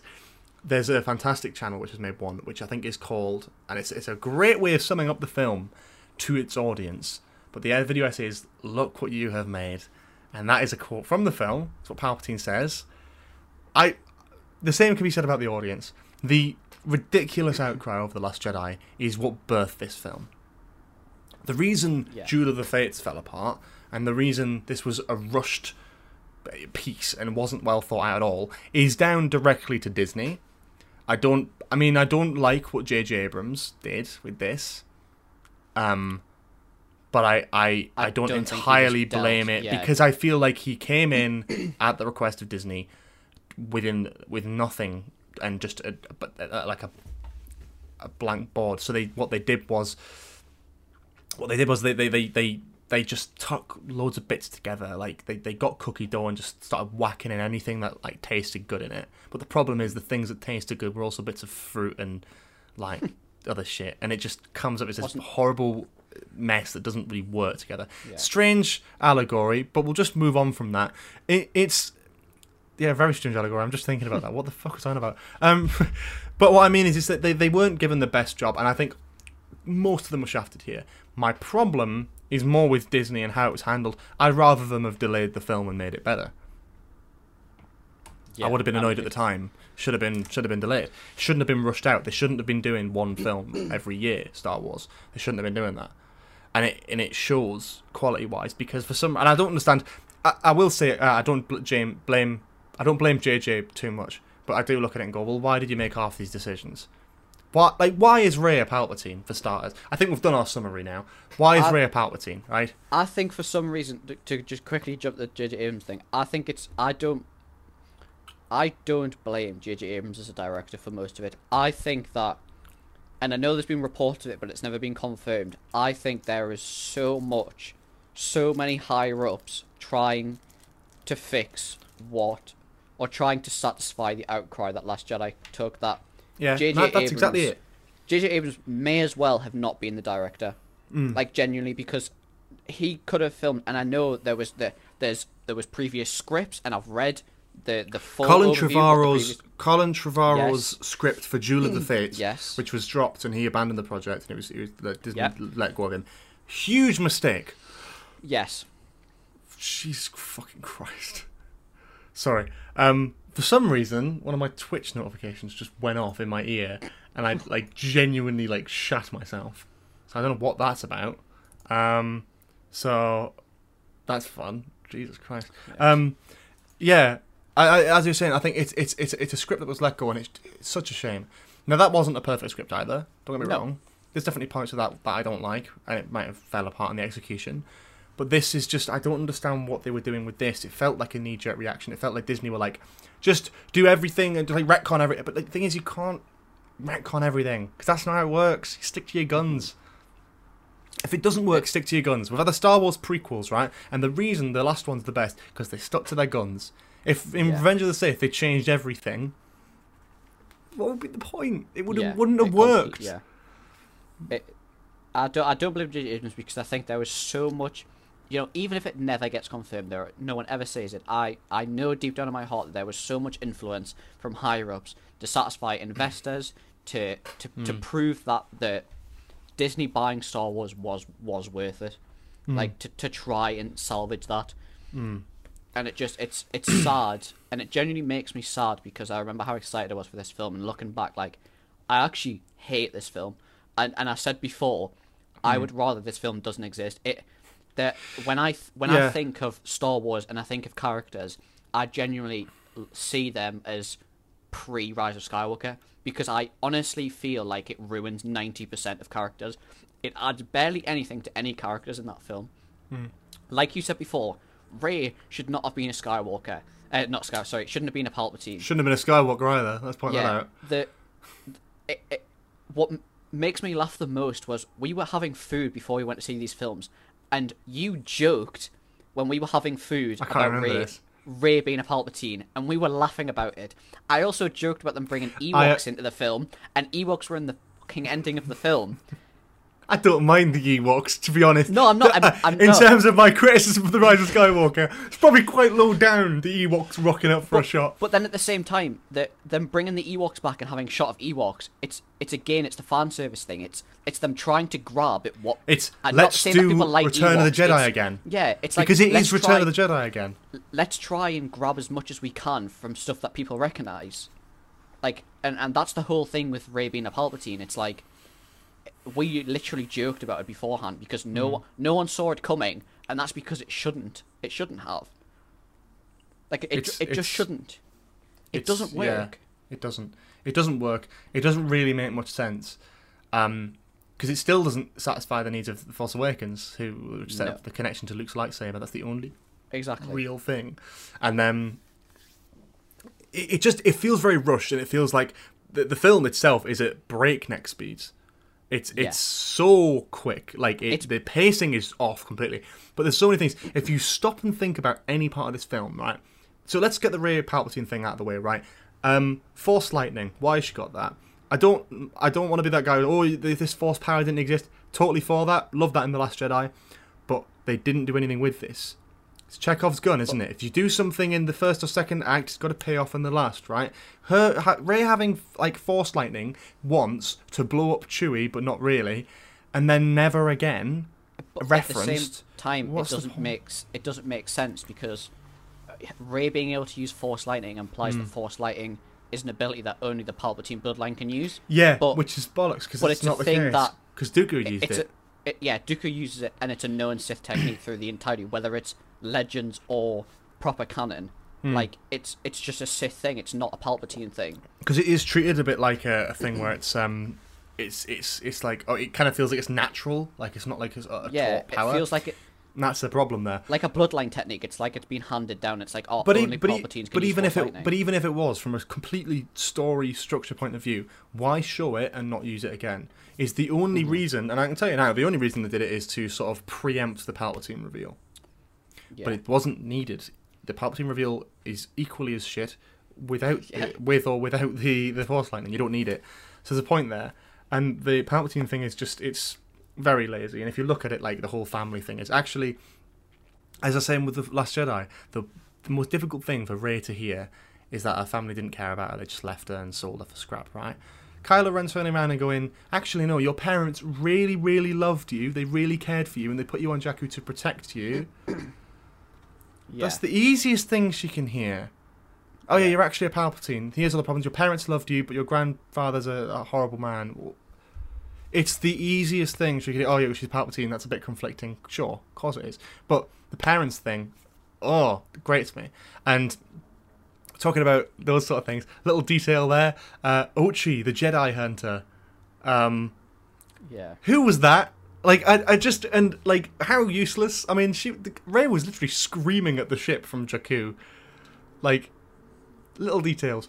Again, as I say, if you stop and think about any part of it, it sort of feels, well, it doesn't really work. Like, Ochi the Jedi Hunter, someone who was looking for a little girl, he's got their parents, he says, where is Rey? They go, not on Jakku. He goes, cool.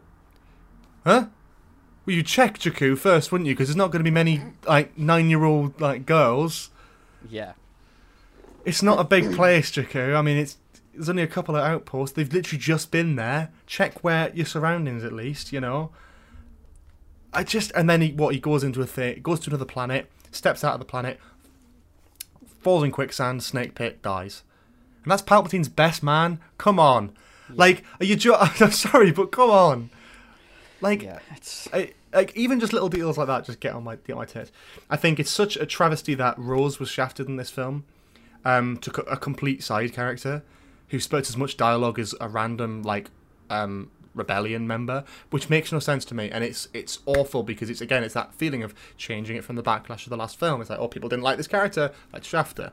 And the excuse was, oh, we couldn't fully integrate her into the scenes with Leia, which again, bullshit. Another thing completely, because I the whole thing with Carrie Fisher, I think they did a great job CGI with incorporating her, using old lines. I think her stuff in the story worked. But the excuse of, oh, we couldn't incorporate Rose directly into Carrie Fisher's stuff implies from the get-go they never planned to have Rose going on these adventures or doing anything at all significant other than being in the Rebel base. Mm-hmm. Like, why couldn't she have done more in the final battle? Why couldn't she have went on the adventure with them? You know, like...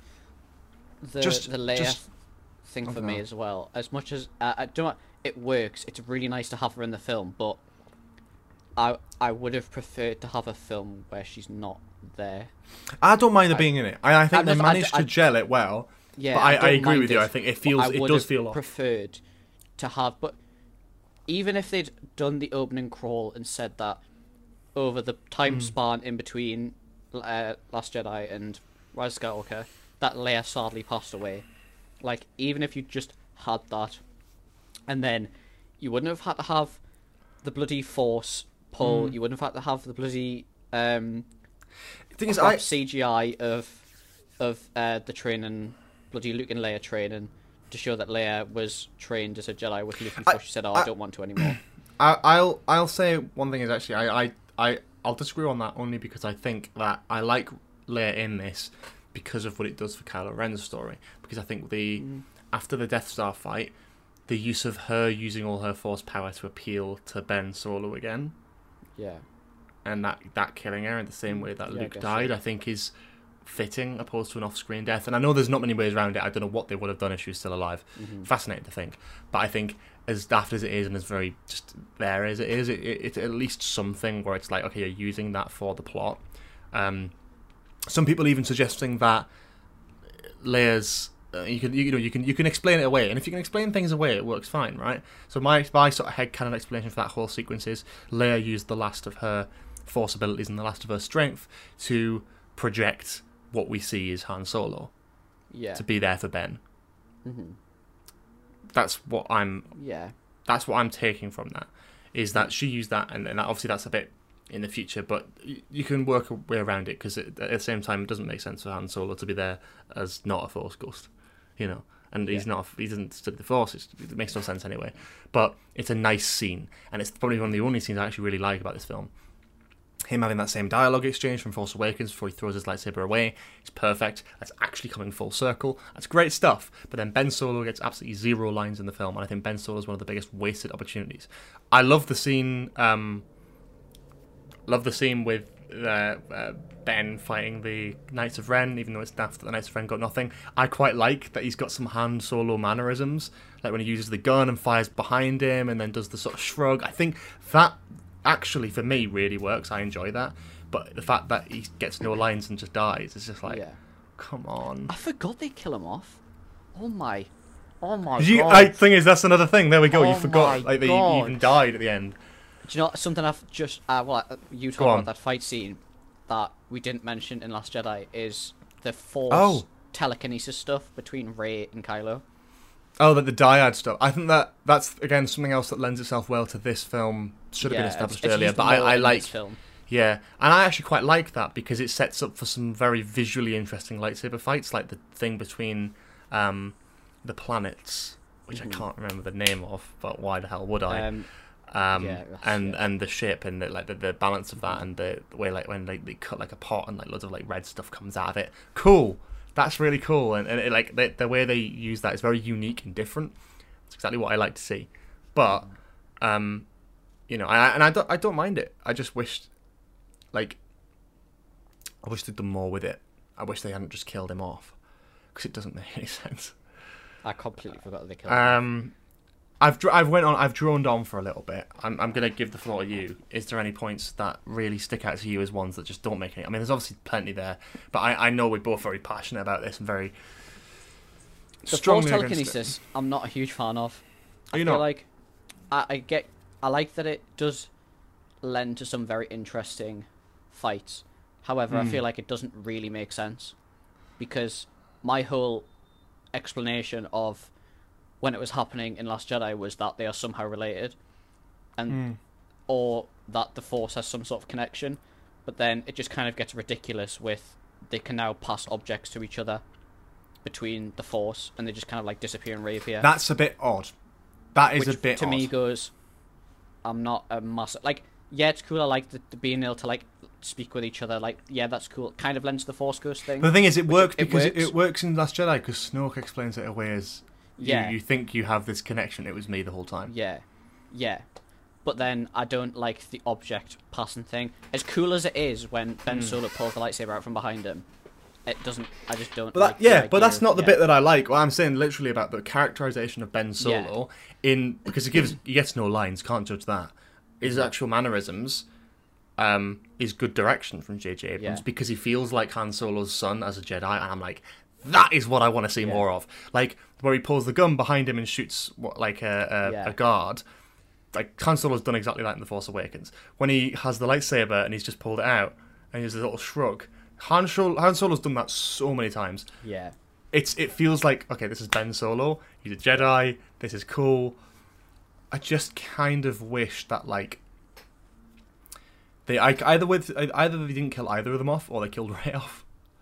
As bad as that sounds, I feel like it would have been a more of a fitting conclusion that he is the last. You know, like, he's redeemed.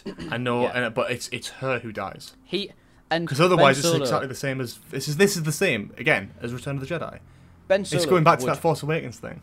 Would be the ultimate Grey Jedi, because he is literally a Jedi who's gone from the dark side and has literally been blessed through the light and is this new person. When have we ever seen a Jedi in Star Wars, like the visual medium, who is redeemed from the Sith, like that way around? Never. How fascinating of a concept would that have been for a new race of Grey Jedi? That's obviously not their intention anyway. That's fine.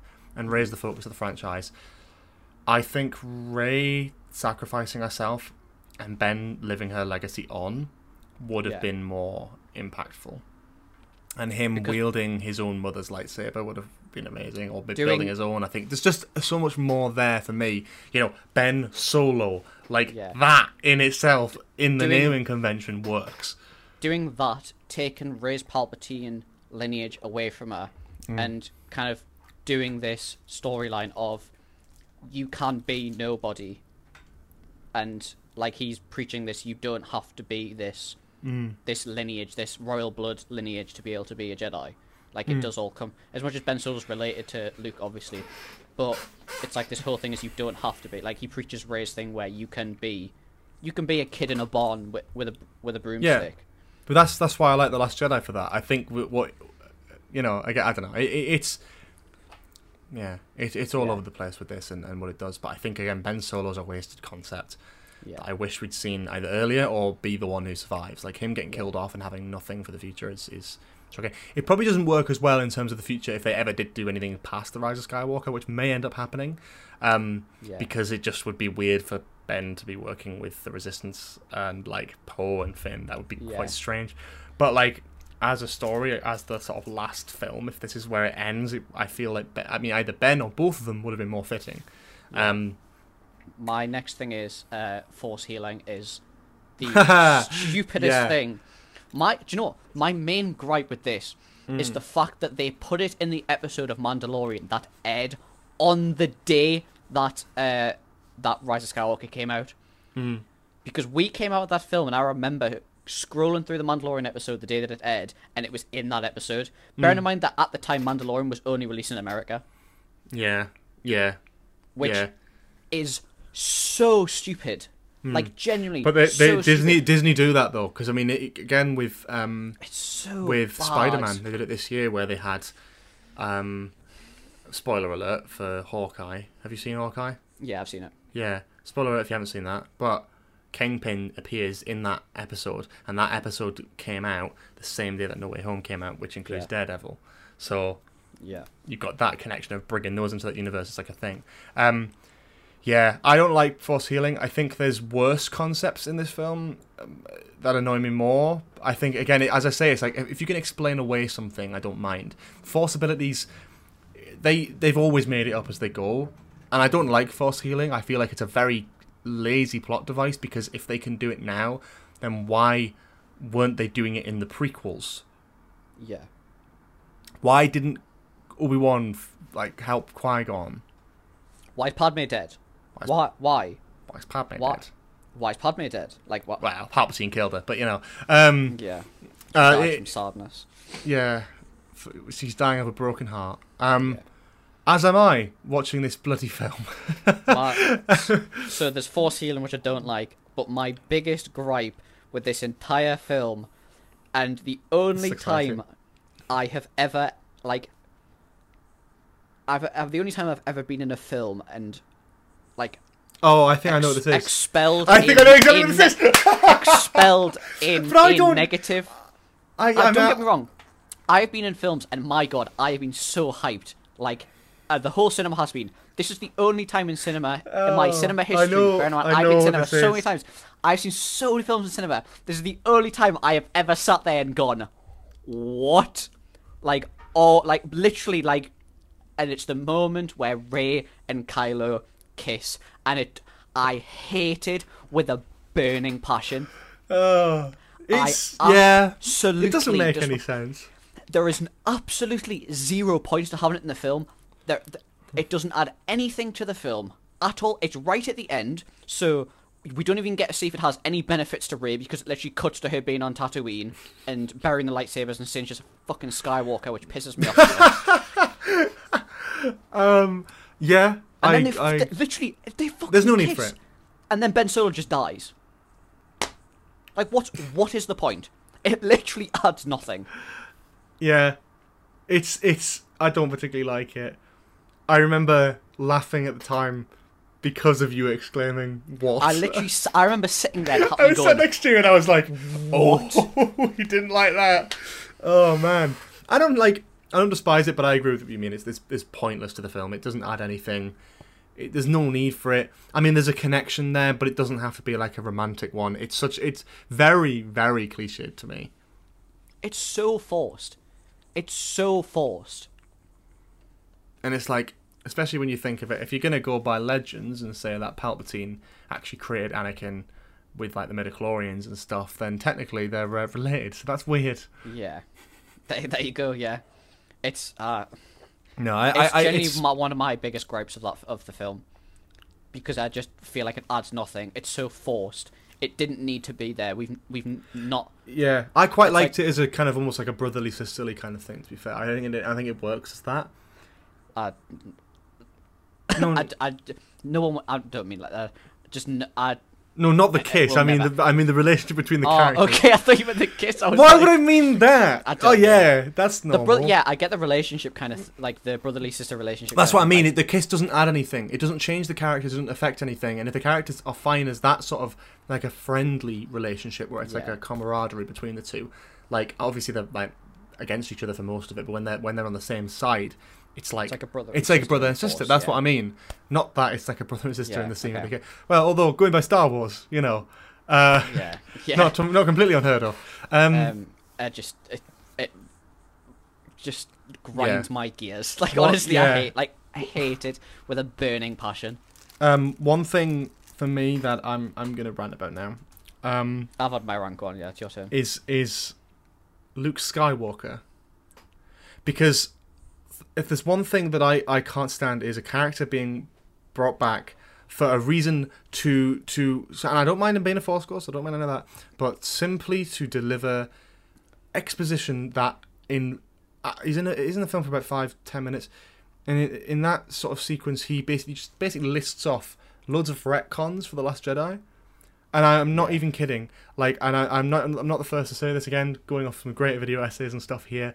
But like, as soon as Rey went to isolate herself on Act 2 for some reason, and throws the lightsaber, and Luke catches it and goes, "A Jedi's weapon deserves more respect." It's like, that's like what someone would say on Twitter at Ryan Johnson. You know what I mean? It's like a Jedi's weapon deserves more respect. SMH. You know, I don't understand. And then it's like, oh, did you know I was a Palpatine? Yep.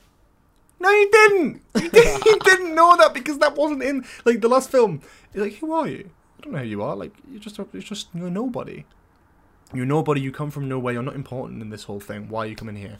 Like, in what like world would he be aware that she was like a Palpatine?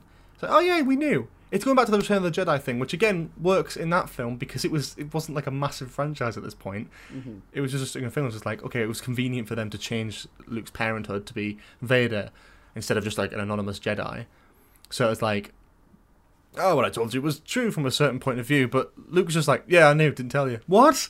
No, I don't understand that. And then there's something else as well. It's just like this whole thing of just like pointless like retreads. It's like he pulls the X-wing out of the water. Do you remember that from Empire? Do you remember that's that? one of the only things I kind of like that. I like it. No. Do you just not like it at all? I don't know. Okay. So there's a few me, it's problems. kind of like a full There's a few circle problems. thing, There's a few problems. First of all, it's just for the sake of nostalgia, right? I get that. I understand that. It sometimes works on me. That's fine. Didn't here. Secondly, practical doesn't work because his X-wing was broken. Like the wing of the X-wing was his door for his house. Was it? Yes. Oh, okay. Well, I take. So how does that I work? didn't realize. And then like, also you're gonna like it's the music and. Sideways is a great YouTube channel, by the way, who talks about music, and I'm sure I've probably referenced this video to you before. I think I've seen this video. I think you linked me. And there is a video which he basically talks about the Rise of Skywalker, and he talks about music, and he talks about all that sort of thing. Is why do they use Yoda's theme in this scene? Right? So in Star Wars, you can recontext. I'm going to like, sort of briefly summarize this video because it's a brilliant video, and if you've got time listening, go and watch it. It's a phenomenal video about the music in Star Wars, right? But themes can be made and then recontextualized later. The Force theme is Obi-Wan's theme. It was in A New Hope. By Empire, Obi-Wan had died, so they needed something to convey that, so they used it as the Force theme. Whenever someone's using the Force, they use that theme. The Star Wars main theme, the light-hearted version of that we hear on Tatooine, that is Luke's theme. That has always been Luke's theme, but it's again recontextualized a little bit. there's stuff like the Imperial March, which was originally for the Empire, and then that is recontextualized to fit Darth Vader as a character, because it lends nicely into weaving that throughout the prequels before the Empire exists, into Anakin as a character, and that shade of darkness in him. That's clever. You're recontextualizing the music. When you raise the X-Wing out of the water and you use Yoda's theme, then you have a danger of recontextualizing it. Because it's the music from that scene. But Yoda's not there. That theme has not been played when Yoda has not been there. It's Yoda's theme. And Yoda's not doing any... Yoda's not there in that moment. They're doing the X-Wing thing because it's nostalgia. In the same way, the beginning of the film... and this is in that Sideways video again, TIE fighters coming in at the Millennium Falcon, and they have that whole thing, right? The music that they play is a new version, a sped up version of Palpatine's theme, which implies that these TIE fighters are sent by Palpatine, but they're not. They're by the First Order, who aren't aware at this point about the Final Order or anything like that. They're just sending TIE fighters. They are regular TIE fighters. We feel that they're dangerous because we hear Palpatine's theme, but it's got nothing to do with Palpatine at all. Bar musical nostalgia. This isn't John Williams' fault, by the way. This is the sound editors. But it's a travesty the amount of music that was written for this film that has not only never made it into the film, but never made it to public release. There is no prequels music in here, and we know that John Williams touched everything. We know there's some new version of Duel of the Fates out there. We've heard it in the trailers. It never got released or shown or in the film or anything like that. Instead, we had a scene where they had a lightsaber fight at the Death Star, and there is no music. There is no music. Rise of Skywalker is the most musically boring Star Wars film. At its worst, Star Wars previously had been a bit shit but had phenomenal music and a fantastic score, because sound editors in previous works have trusted John Williams because he's talented. In The Rise of Skywalker, it seems that the audio editors just took over, and Disney just took over with that. To the point where everything is just rehashed. Everything just doesn't make any sense. Why does Luke and Leia's theme play when Lando reunites with his daughter? Is it his daughter? But why does Luke and Leia's theme play there? Why? It's Luke and Leia's theme. It's because both Skywalker is a car crash in every sense. It is an I'm very passionate about film music, and since I've watched this Sideways video, I'm a lot more passionate about the music in this film and how it doesn't make any sense whatsoever. So this is a bit of a over-the-top rant, I'm aware. But seriously, there is a reason that there's only a handful of tracks from The Rise of Skywalker that are actually that memorable, that are new, because most of the composed stuff was kind of shafted out for old nostalgic things that we remember. The cool stuff is the Exegol stuff, like the Sith chants and stuff. That's exciting, that's cool, it's different. But, reusing the Jedi steps from Force Awakens at the end of this film, I mean, sure, it's the Force theme, it works, but why use that particular one? Like, because it sounds good?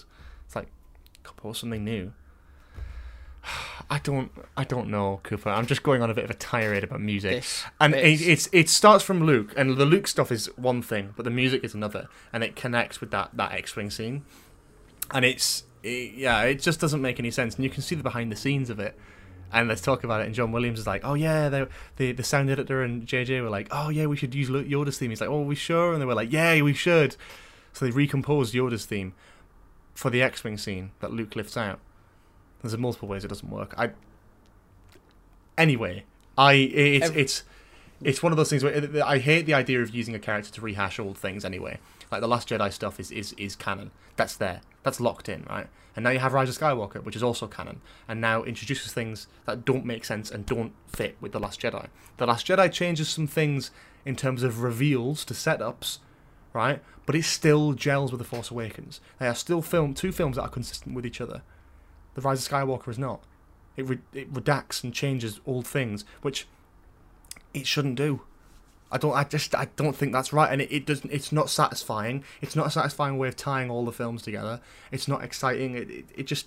It falls apart because the film's not even good. If the film was good and it changed things, maybe. But the film is a poorly made film. It's just very much an audience pleaser. But but it also changes a lot of things that don't make any sense. It falls apart in every sense of a Star Wars film. Whether you just enjoy watching the films, it's like seeing it, it's not a good film.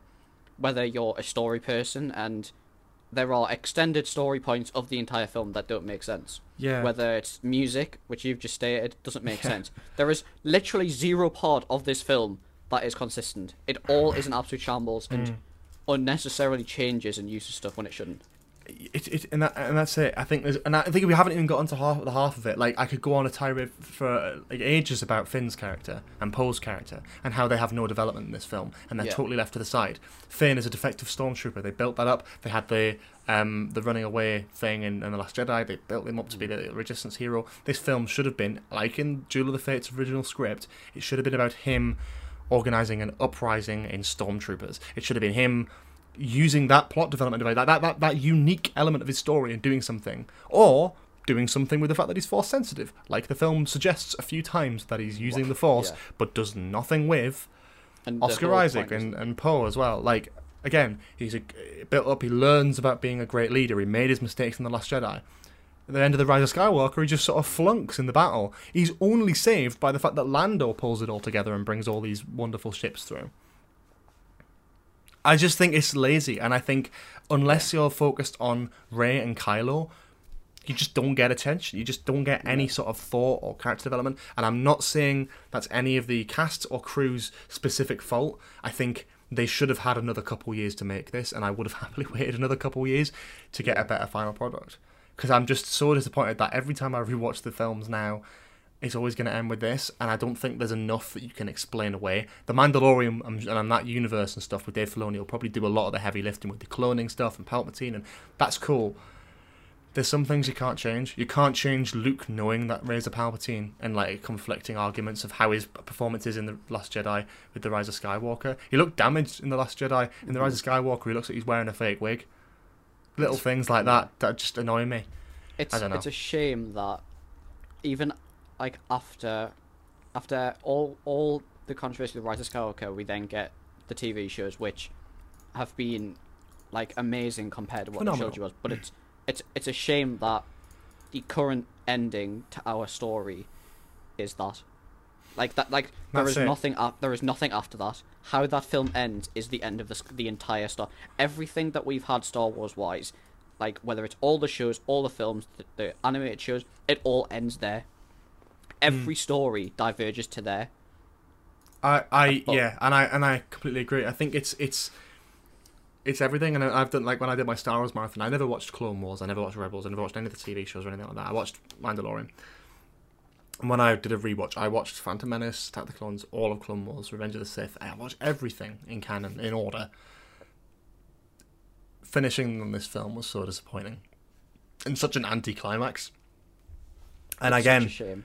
It's not a big slate on the film, but it's a poorly made film that's rushed and sort of cobbled together haphazardly. And it falls apart in where it really should have succeeded. You can't write a film based off a few people's rants on Reddit, you know what I mean? Just because some people didn't like The Last Jedi, and myself included at the time, I maybe didn't love it as much as I could have, but it's those people, that outspoken minority of people that are very out there about it, and they should retcon it, and they should retcon it, and retcon this and retcon that. The word retcon in filmmaking is just all. I hate it. It's been used in the DC universe all the time now because they're like, we should retcon this and retcon. Why? Just continue it, make an actual story. And it's like all these like theories on Reddit. It's like, Rey could be a Palpatine, and Rey could do. It's like you're writing this film based off like Reddit, like people's rambles on Reddit. It's like, what do the fans want? They want Rey to be Palpatine. They want Rey to be this. They want this. They want Palpatine, but everyone loves Palpatine. Let's get to say, do it. Do it! I laughed at that. I like that. Because and I will say, Ian McDiarmid's brilliant in this film. He's incredible, because he's a great actor who can really do a lot with very little. And I love Palpatine in this. But, again, I'd rather have had him not reappear and like have a proper villain or a proper thing, or Kylo be the villain. And they just change the story so it doesn't have to be a big bad that they have to face down, because we've had that so many times. The original draft of the Duel of the Fates that got released online, of it being about an uprising and about the Grey Jedi being the final act, and certain elements that don't work. But like, again, I haven't even mentioned General Hux. Oh, why did you mention it? General Hux being an informant for the rebellion in the last film, which made no sense. Because he wants to make Kylo Ren fail, but like, well, you can take out Kylo Ren without helping the rebellion, you know? Like, it doesn't really feel in your character. It's, again, cheap, lazy screenwriting. That's my problem. And it's not a criticism on the people who are writing it. Well, it is, but it's a criticism of the time they had to do it. This needed to have someone come in and go, this doesn't work. It's like they tried to cram an entire trilogy in one film. And that's it. Like what this feels like is it is disjointed. Yeah. Like it takes nothing from the previous films. It's like you could have, It's very much like what do fans want? What do fans want to see? They like Palpatine, they like this, they like that. Let's throw it all at them, and it's like, great, and that's what I mean by what I said at the beginning. That's what I mean by that relevance, that Palpatine line. It's like, look what you've made. Like, this is not. I don't point and direct. It's the director, or it's this, or it's that. I don't particularly like J.J. Abrams' films all that much, but he's done better than this. He made The Force Awakens, right, which is immediately better than The Rise of Skywalker. Oh. He has creative vision and he has ideas that he implements. Some of them not very original, but he does. And people like Kathleen Kennedy, I think, get a lot of flack. She's got a big job on her hands, but again, she works with Dave Filoni and that on The Mandalorian, and that's come out really well. So who am I to judge? I think the problem is Disney relied on the fans and trusted the fans to be like, oh god, they didn't like that one, let's really change it up and retcon everything, which was the worst decision they could have made. So partially, it is absolutely Disney's fault the way this film went, but I think it's also a lesson to fans as well, who were so outspoken about very minor, petty things that really aren't even that bad in The Last Jedi. Myself included. Yeah. The fans of Star Wars have always been a bit of an issue. This is the problem is Disney listened to them this time and made something based off what fans were like theorizing. It was after this point where you kind of sit down and you go, you need someone. You need Dave Filoni, like you need your Dave Filoni, like you need the person in charge who is a fan. You can't. And who's gonna step in and go, this doesn't work, like he's done with Dave Filoni stuff and what's his name? Jon Favreau. Works. Jon Favreau works because they are fans of Star Wars. If you watch the first season of Mandalorian and then watch the series on Disney Plus about the behind the scenes, the amount of things that went into that, it's like there's the one that stands out to me is why they should, in my opinion, they should be not left to do what they want, but like have them see the overarching of the future of Star Wars, is because there's the rifle that the Mandalorian uses in the first season is a rifle that I think it's Boba Fett uses in like a Christmas special. It's a holiday special. It's the animated section of the holiday special. It's in the holiday special, and George Lucas comes onto set, and Jon Favreau goes, "Do you recognize this rifle?" And he goes, "Oh," and he goes, "Oh no, I don't." And he goes, "Oh, it's in the holiday special." I went, "Oh, I just threw it in there just to put something there," but it's like it just shows that he's taken the tiniest little things. But what for me it proves with Dave Filoni is that he puts his foot down in the Obi-Wan series and what we know about that so far. Now this episode is coming out after 4th of May, so there might be plenty more information out there by the time this actually comes out. But obviously just learning that like as long as Dave Filoni's been involved, he's had his foot down that Maul is going nowhere near the Kenobi series. I feel like with less competent writing staff, he probably would have been in it. This makes more sense. And it's like, again, you need someone who's going to put their foot down. I feel like if Dave Filoni was consulted on Rise of Skywalker, it wouldn't have been the same film.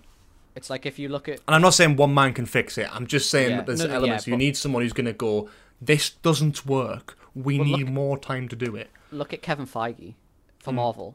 He's a fan of Marvel. He's read the comics. And look at Marvel. It's like, it's leaps and bounds above every other thing in its genre at the moment. I think it's its own thing. And I think it's yeah, isn't it? Yeah, you're too right. Rise of Skywalker was left to people who don't like the franchise, and they didn't know enough about the franchise to try, and they listened to the fans, whereas the fans. But I think I think they did But I think the problem is now you're at a point where it's not George Lucas anymore, and you've got fans in the director's chair and the writer's chair, and fans of the show and the series and the franchise. I think they have about as much right as the writer and the director of the actual films now. We're at a point where fans could even be older than Rian Johnson and J.J. Abrams and go, actually, no, this is how it should be done. That's the problem. People are too outspoken about this sort of stuff. And it's fine. Criticise your media, as we are doing. Like, this was not good. No. And I will happily criticise anything, but it's also a thing of have some perspective. And also just, like, bear in mind that some dumb, jokey idea might end up being canon in, like, the future, and then you might look back and go, oh, shit. Or stick to your guns. Don't. Like, literally stick to what you're going to do from the start. Yeah. Or if you're going to make a like trilogy of films before, and a massive franchise, plan it think out. about it from the start. It's like, look what you said before. Look at the prequels. The prequels stuck to its guns. And look, I've said it 100 times now. I've said it 100 Look at times. them now. Yeah. They the sequels, absolutely thrive at them now. The prequels thrive. The prequels thrive because it falls apart at the acting and the dialogue and many parts. The CGI is terrible in places, but what it does succeed in is the world building and the consistency between the films. The story is consistent. It was planned out from the beginning. It works, right? It works. It's tried, it's tested, it works. With the sequel trilogy, because there's no plan at the initial stage, they made it as they go, looked at how that film did, and then changed it. So the big criticism of The Force Awakens, too similar to New Hope. So The Last Jedi was, what? Completely different. I like what The Last Jedi did. It's my favourite film of the trilogy, right? But what they didn't need to do is look at The Last Jedi and go, oh, people didn't like that. Let's change all of that. That's not how you make films. Yeah. It's no longer a creative vision when the corporation that owns it is just going, well, the fans don't like it, so change it. Change all of that. No, stick to your guns. If the prequels came out now, they wouldn't be the same. The Phantom Menace... No. It would have been shafted. Attack of the Clones. Jesus. You know, Attack of the Clones probably would have been better, but we wouldn't have had the incredibly rich storytelling that we had with those. I said in the break, George Lucas, I think, is a genius. You can criticise the prequels to the nth degree on their quality of filmmaking. They are bad films. But what, in terms of Star Wars films, and they're not great in Star Wars films either, the first two, but what they are is they're a fucking masterclass in world building, character development, storytelling. And the reason you can see that is because you can look at the Clone Wars and go, well, the Clone Wars only had the prequels to work with, and look what they've made. Exactly. Anyway, we've went on for so long about this, and I think we've kind of come to a natural sort of conclusion there. Yeah, we've covered all the mainline Star Wars films now, and I think you never know in the future, we might end up... I probably will end up coming back and doing Rogue One and Solo. It seems only right. There's also many TV shows and all that sort of thing that are coming out frantically. There's going to be a lot this year. I mean, this year alone, we've got Boba Fett, we're going to have Obi-Wan, Andor, Series 1, and The Mandalorian Series 3 at the end of the year as well. So, yeah, a lot of stuff there as well in terms of Star Wars, so who knows. One thing I'm trying out for this season of the podcast is we're going to end on a question. We're going to end on one little question, which in itself is a bit of a fun film reference. Which you may recognise if you've seen the film Hot Fuzz. Oh, it's been a while. I would like to ask a simple question, which is completely disconnected, but it's a nice little round off, because I've not asked you on the previous ones, but this is like, I'm going to treat this as like a new segment, a sort of testing a new segment. Cooper, what's your perfect Sunday? What is my perfect Sunday? Probably like lying in till midday, 1 o'clock, getting up, drinking tea, brunch, bacon and sausage sandwich. Greg's bacon and sausage sandwich. We'll put preference on that. I didn't even know they did sausage sandwiches. Yeah, Greg's bacon and sausage sandwiches. Didn't even know. And then just relaxing, literally, and then getting prepped for whatever I've got on the Monday, which is usually uni work. So. I love that. It's your perfect Sunday is still right. I'm prepping for Monday. Well, it's kind of like, my perfect Sunday. Well, sorry, my perfect Sunday would be not having to prep for Monday. yeah. That is my Sunday. So there we go. Yeah, so a bit of a weird thing to end on, but we're trying it out. Nah. That is all I think for this. We've been recording for so long. I don't know how long this podcast is going to end up being, but we've been recording for 2.5 hours. Social media, anything you want to advertise, go shout Cooper away. _Britain on Twitter, C Britain UK on Instagram. Yeah, that's it. Thank you. It's been a pleasure doing all 3 of them. All 3 nine times. of Let's them. go. All 9. Sorry, All all 3 podcasts. All 9. 9 films. We've done Skywalker. We've done the entire Skywalker saga. Saga. Fantastic. Revenge of the Sith is still the best film. Yeah, There we go. Yeah. And on that note, I think, for us, it's at Spill Your Beans on Twitter, at Spill Your Beans Pod on Instagram, and if you want to follow my personal Instagram and Twitter, it is at GBSheard. Thank you all so much for listening. If you managed to make it through, let us know what you know about. Let us know what you know. Let us know what you think about the Star Wars films on social media, all that sort of thing. We are interested because I think this one's a particularly interesting one. I'm always interested to read what people think on these films. Yeah, and next time we may return with a bit of a double bill of Rogue One and Solo, potentially. Yeah. We'll see. And always remember, may the Force be with you. Oh, that is beautiful. That is. We're gonna end. We're gonna just end it there then. Fantastic. See you later. Bye. Cool.